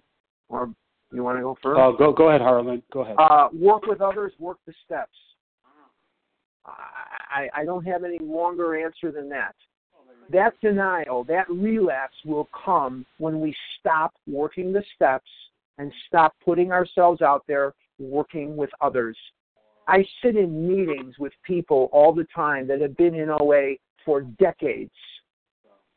And when we go around the room and identify who's a sponsor, they have never put their hand up yet. I've lived in Arizona for 13 years.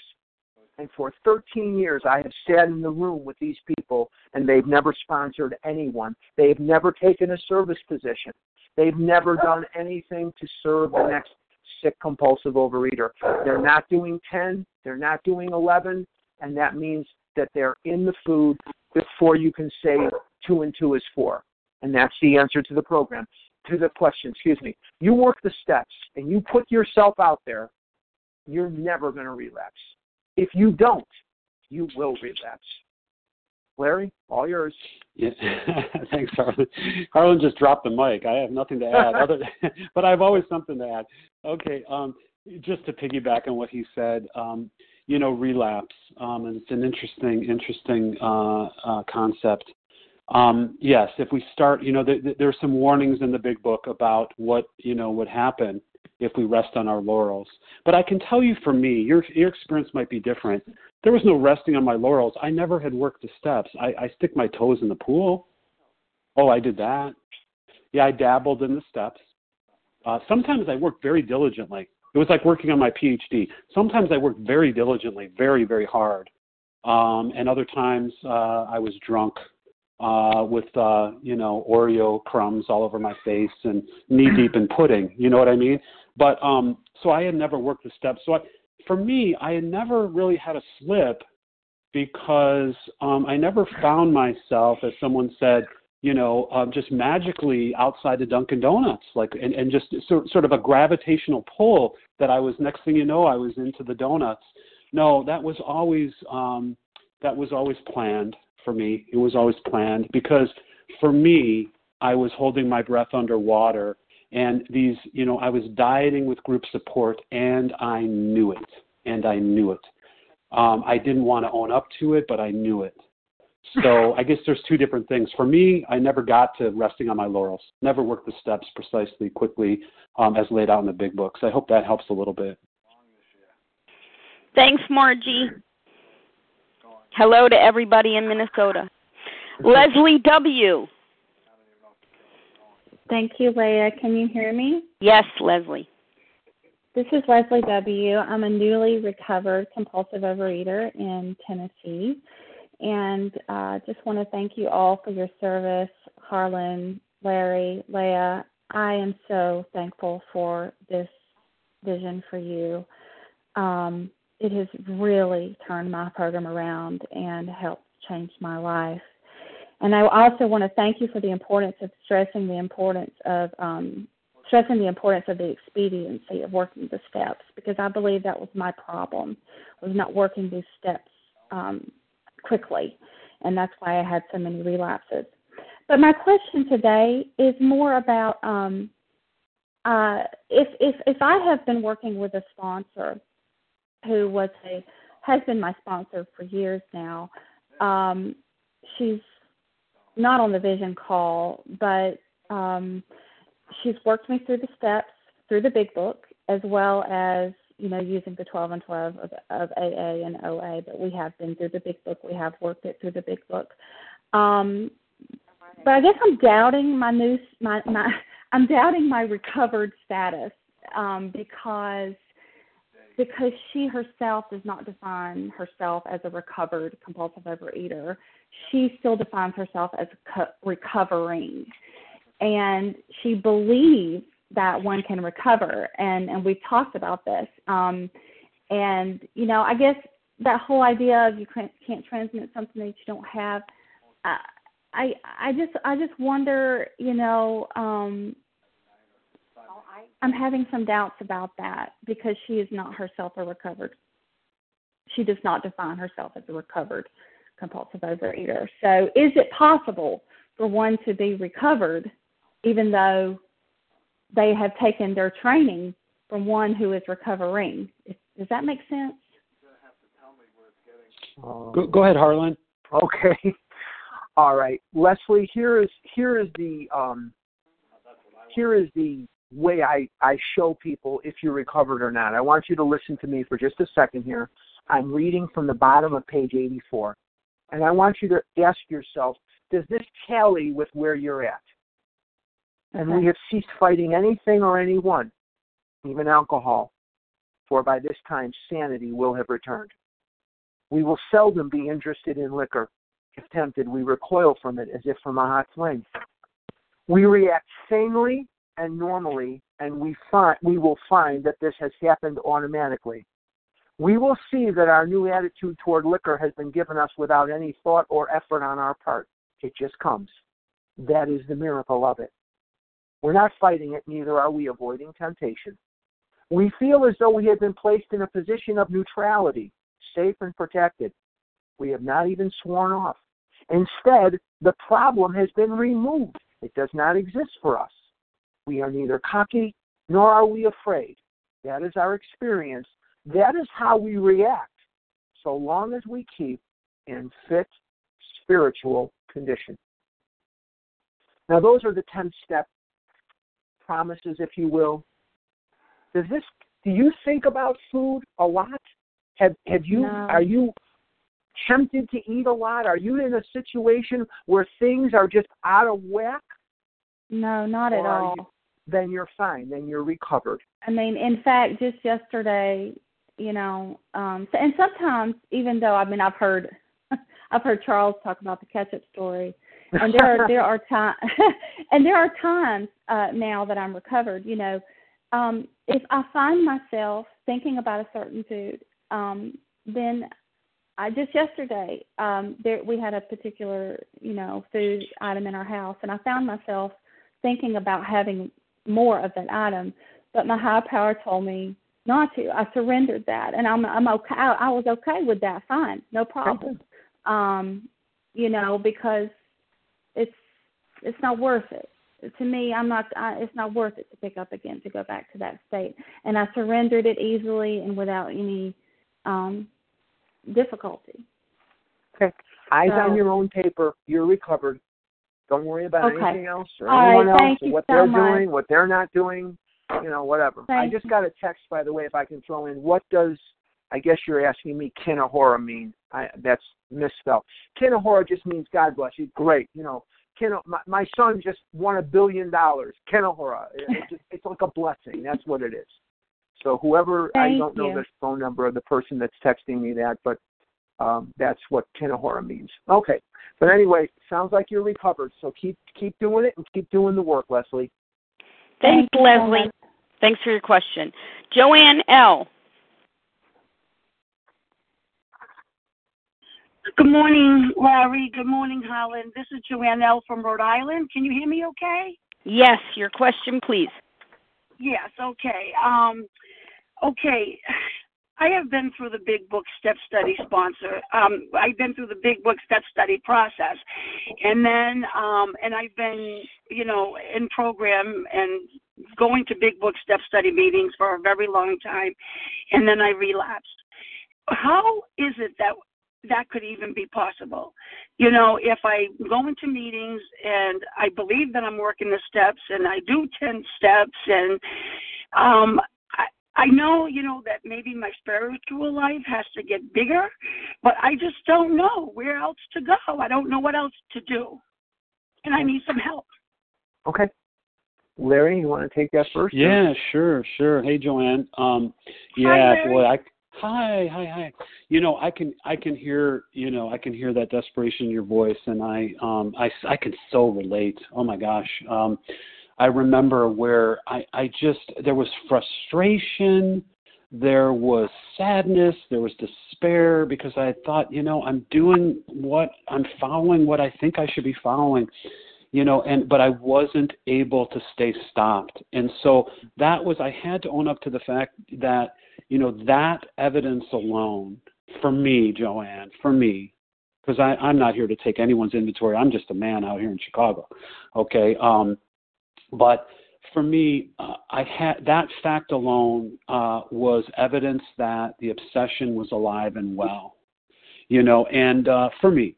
And, some people get into the semantics of recovered or recovering. I don't get, into that too much, other than I know what the terminology is in the Big Book, which is it talks about recovered, the state of recovered.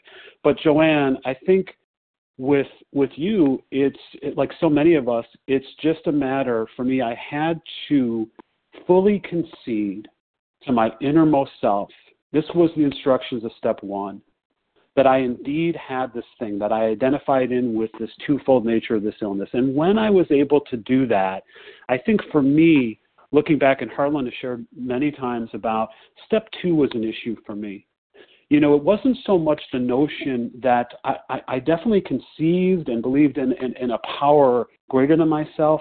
But you know what, Joanne? I didn't think this higher power would restore me to sanity. You know why? Because it hadn't happened. It hadn't happened up to that point. So there was a lot of trepidation on my part about step two. And I think I had to drill down with a compassionate, recovered person and work through that issue in step two. Because as long as I knew that I was in trouble, I knew that I was powerless. But this notion of a higher power restoring me to sanity, not so much. I just don't know that I was there. And I had to come to believe over time. That's how it unfolded for me. So yes, I had to revisit those the preparation steps in order to then be ready to move on into the action steps. And I'd be happy to help you. So you know where to find me. With that, Thank you very much. Okay. Thanks, Joanne. We look forward to hearing your progress. Yes, Harlan. I'll be quick to Joanne's question for time and for Joanne. The first thing I would look at is 2 and 10. The first thing I would look at is 2 and 10. Are you doing 10 steps throughout the day? Are you harboring resentment? Are you harboring emotions, fears, guilt, shame, remorse? Are you harboring selfishness? If you're not doing 10 and you're not doing 2, that would be the first thing I would look at. But there's another thing that I would look at, and that is the physical part. When I was about 450 pounds, I leveled off for months. I couldn't lose an ounce. As a matter of fact, I would follow everything to the letter of the law, and I would gain 2.5 pounds for the week, and I was ready to scream. I was ready to take hostages. I had to look at things I didn't want to look at. And what I had to look at was what I was eating. And there were condiments, salad dressings. There were things that I was eating in greater amounts than I needed to eat them. And I was also eating things that were triggering the physical allergy. One of the chief culprits was Sweet and Low. I had to get rid at that time of Sweet and Low. I was using it in my coffee. and I was using salad dressings where I might as well have been putting Hershey syrup on my salad because there was a ton of sugar in there. So I was eating things that were triggering the physical allergy. And I would look at 2, I would look at 10, because those 2 changes over time, and food plans must change over time. As I age, I have to eat less and less food. I don't like it either. I don't like that. Every time I see my nutritionist, I tell her the same thing. I hope you get trapped in a fire in a burning building and they can't get you out.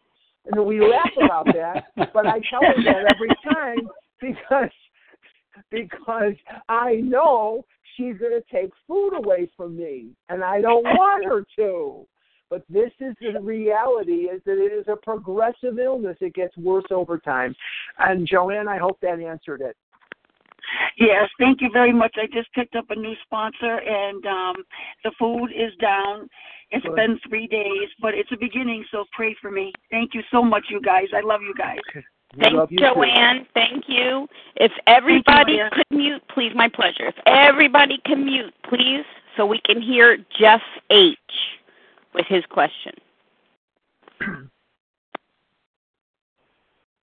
Okay, yeah, this is Jeff H. I'm from Iowa, but I'm up here at the Minnesota Convention with some more people.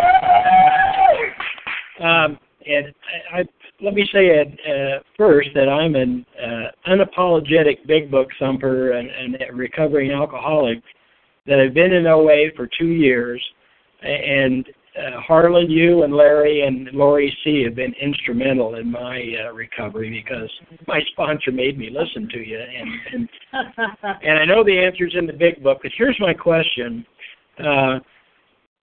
How do we get people into the rooms? You know, we know what the recovery answer is. It's the steps in the big book. But how does the message get out to the people that will never even know about Overeaters Anonymous? I know it's attraction rather than promotion, but how can we get them in the rooms? What can we do different? Larry, well, you got to drive over to the local fast food restaurant and drag them out of the, pull them in, okay?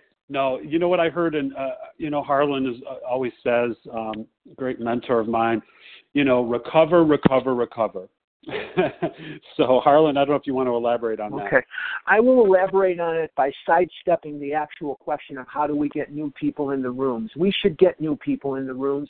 And, Larry, you answered it by recover, recover, and recover. Jeff, if you're bringing your message of recovery to the meeting, then that's about all you can do. But I want to address, if I can, very quickly, Leah, because I know we're pushing time, another question that's related to yours.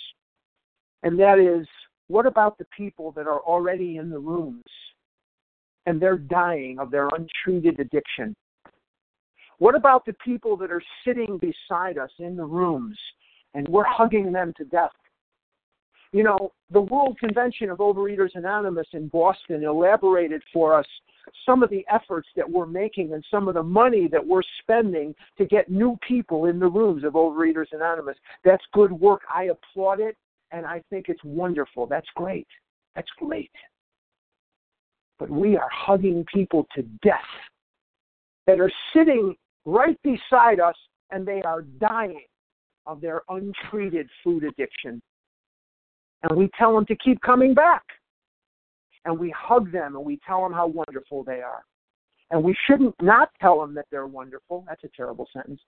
We shouldn't not love them. We should love them. But we need to, in a loving way, sit down with them and say, what can I do to help you? What can I do so that you can be recovered? I'm willing to do anything that it takes. So let's focus in on what's in the room, starting with ourselves, and recover. And then let's not judge. But let's know that there are people sitting in that room that are dying. And their bodies are shedding the tears that their eyes refuse to cry. And they're dying. And let's help them if we can by recovering. And that's the greater task. Thank you. Thank you, Jeff H. Kathy K. Hi, returning from relapse, how do you get day one?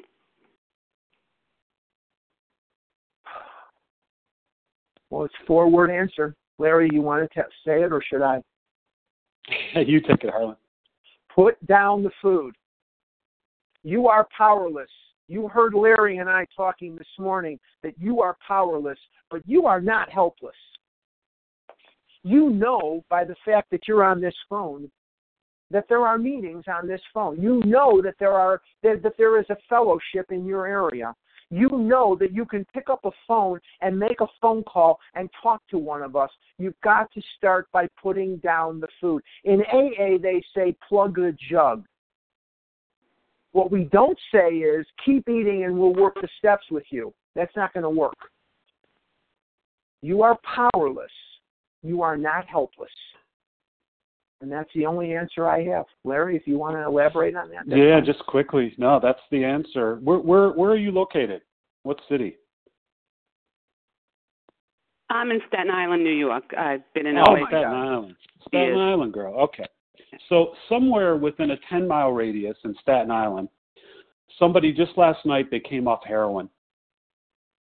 And that's safe to assume, right? And they are crawling out of their skin. They are hallucinating. See, I've seen it. I've seen these people. I've worked with some of these people. They are vomiting. They are feeling like they are dying. Their anxiety level is at a 10, panic attack level. And you can't give them much, obviously, to alleviate that. And they are powerless. And they're crapping their pants, excuse my imagery there. And they are powerless, clearly, but they too are not helpless. And so you are going to go through, it's day one, because we've all been there.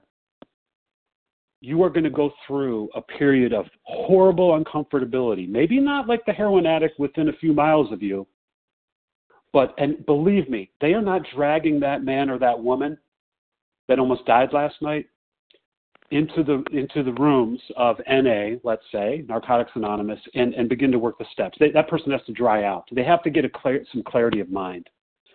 But you know what? Some of those people will die, just like in the rooms of OA. Might be a little bit slower. Some of those people will go back out, but you can do it. You can put it down. And guess what? Only you can do it. God will not come down and put it down for you. Nobody, Bill Wilson isn't going to come out of his grave and sit down at your kitchen table and take you through the steps. You have to put the food down, like Harlan said. With that, I'll pass.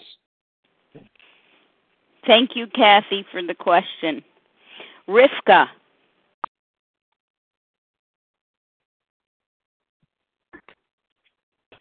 Hi, good morning. This is Minky from New York. Hi. Hold on one second, Mickey. Rivka, go ahead, please. Thank you, Leah. Thank you for giving service. It was a beautiful program this evening. I'm glad that I was able to be and join with you. And Harlan and Larry, thank you. I could sense that you're very warm and loving and kind-hearted people, and I really appreciate your thoughts on doing the step work. So my question, real quick, and this is not in a case with me, but I'm just going to throw it out there. Maybe there's somebody else that's struggling with this. You have somebody new coming in. They want you to be their sponsor, but they're already doing some step work in another 12-step program, and you're stating to them, well, look, you got to do it the OA way. But they're saying, yeah, but I'm about ready to commit suicide. I'm just ragged with this. What do you say to these people? And with that, I'll pass. Thanks. Okay. You want to go first, or should I? Go ahead, Harlan. Pretty much ignore it. The credits are not transferable. The credits are not transferable from other programs to OA. We are the last house on the block. And there is going to be a difference. Somebody's popping popcorn on the line here or something. But anyway, there is a different level of accountability in OA that does not present itself in other 12-step programs. They do not have to constantly change their food plan. They don't have to constantly update their food plan, things like that. So you pretty much just say to them, you have to shut all that stuff out, and this is the work you need to do in OA. Singleness of purpose. Singleness of purpose. This is OA. I don't sit and think, well, what step are you on in this program? Or what step are you on in that? This is the work in OA. And that's all I got, Larry. I got nothing to add. All right. Okay. I'm just going to take a moment to clear the line. Of course, Larry, Harlan, you'll need to press star 1 to unmute. Okay.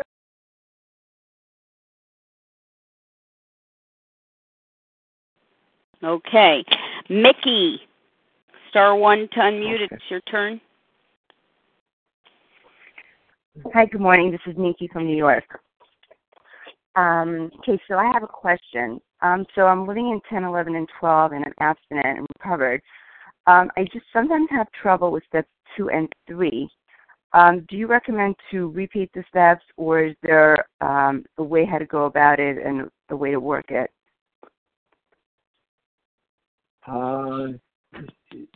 Yeah, I'm not sure I'm understanding the question. Harlan, do you get a sense of Yeah, what I get the asking? question is she's worked the steps, she's recovered, but she's having trouble with 2 and 3.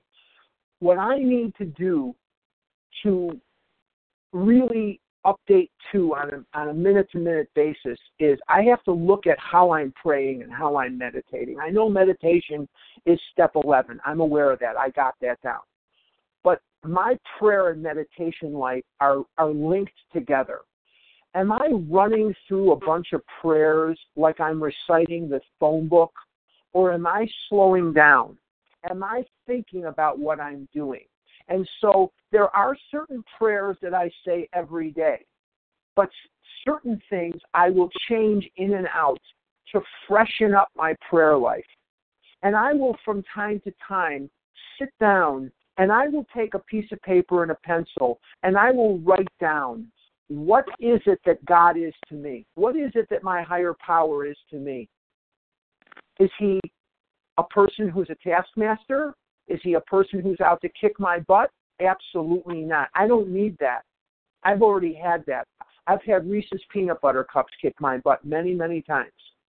So is it something I'm going through like as a rote process, or is it something that I'm thinking about, that I'm appreciating? And another thing I do to expand my step 2 is I do a gratitude list every day.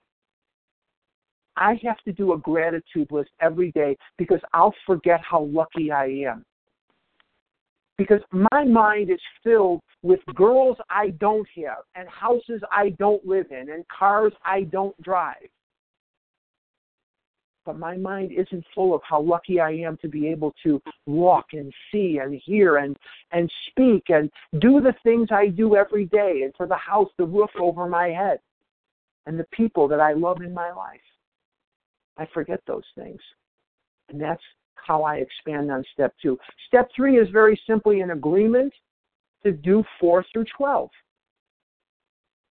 3 and 4 are the most misunderstood steps. 2 and 10 are the most ignored. And that's about the only answer I have. Larry, I don't know what. The only thing I would add to that is with step 3. We're making an affirmative declaration. So every day I make that same affirmative declaration. They say a prayer is ended with amen. So be it. But that's more of a semantic type of thing. But I take that step every day. Come rain or shine. Illness, hard work day, whatever it is, I get on my knees and I make that affirmative declaration. What am I affirmatively declarating, if you will? Well, just as Harlan said, that I am committed to working these steps. And so one of the things that helps me is this notion, maybe you've heard of it before, kind of a set-aside prayer. And I really like that. My own version, and I say it with other people. Nobody's hung up on me yet, but it's still early, so that may happen today.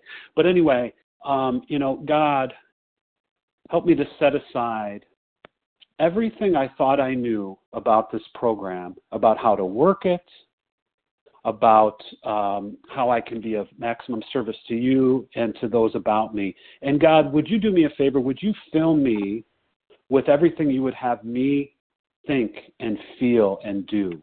That set-aside prayer, and you know what's funny? The more I say it, the more it becomes a working part of my mind. So, and I say it with others, and it's amazing. And as I say, nobody has ever said, that's how I affirmatively declarate that I'm going to continue on with this. I need to set aside everything I thought I knew about a lot of things every day. It's a humility each day. I try my best, and then I as an imperfect human being, I will perhaps my toes will be stepped on. I may step on some toes, but it seems to work. It's a design for living that works. So I hope that helps. Thanks, Minky. And our final question for this morning comes from Eileen M.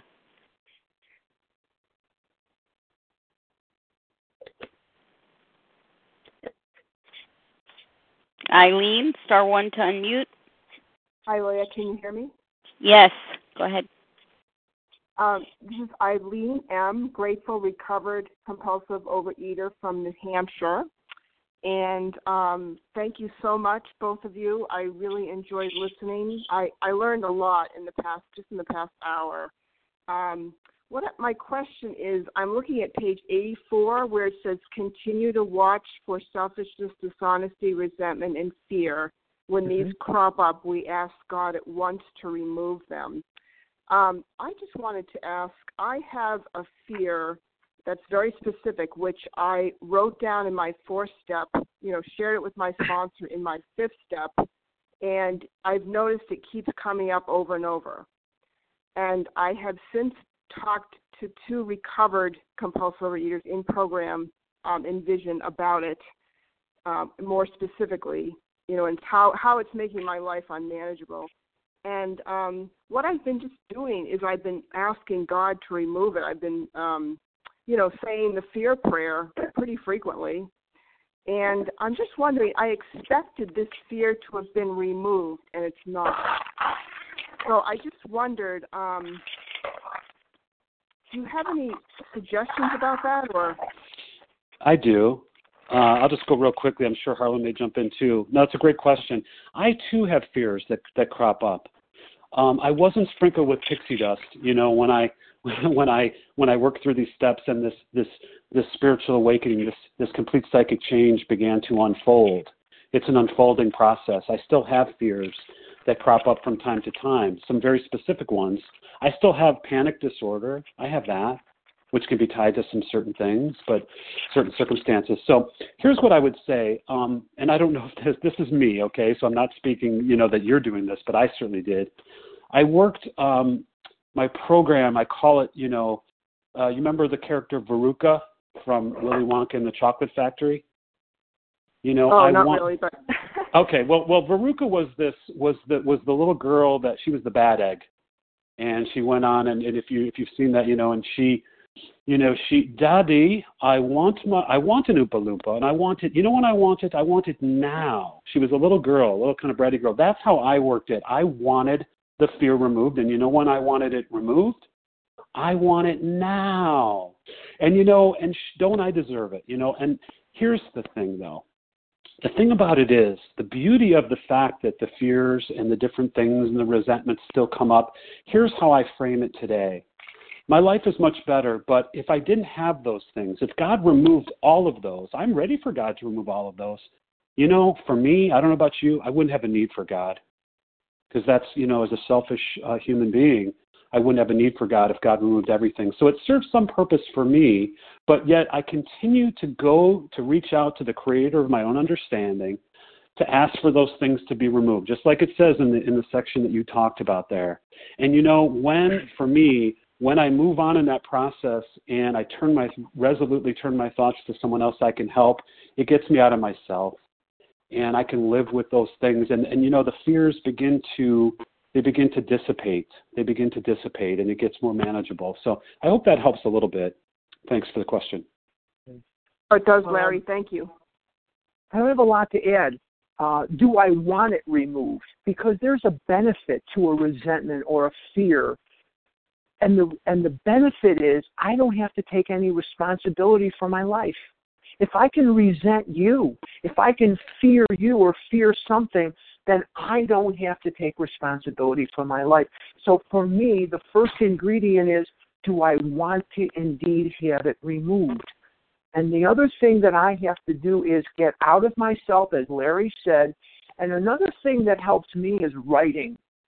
Sometimes I do a Dear God letter. That's not in the big book, but that's what I do. I'll sit down and I'll do a Dear God letter and say, God, I have a fear about my business. God, I have a fear about my dog. My dog's 11 and a half years old. She's starting to fail. Her back legs are starting to collapse. She's been having some health problems of late, and I really don't want to lose her, but I know that the end of her life is imminent. And you know what? I have a fear around that, so I write Dear God letters, and I pray. When all other measures failed, work with another alcoholic will save the day. I get out of myself, and I know that God's got my back. I know God's got it. And that's the answer that I have. I hope that helps. Thank you, Eileen. Thank you, Eileen. Thanks to everybody who asked questions this morning. And, of course, thank you, Harlan and Larry, for your generous service this morning. It's always a thrill to spend some time with you. All right, we're going to wrap up by reading from page 164, which is the final page in the chapter 11, A Vision for You.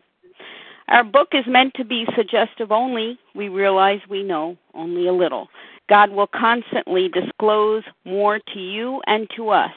Ask Him in your morning meditation what you can do each day for the man who is still sick. The answers will come if your own house is in order. But obviously, you cannot transmit something you haven't got. See to it that your relationship with Him is right, and great events will come to pass for you and countless others. This is the great fact for us. Abandon yourself to God as you understand God. Admit your faults to Him and to your fellows. Clear away the wreckage of your past. Give freely of what you find, and join us.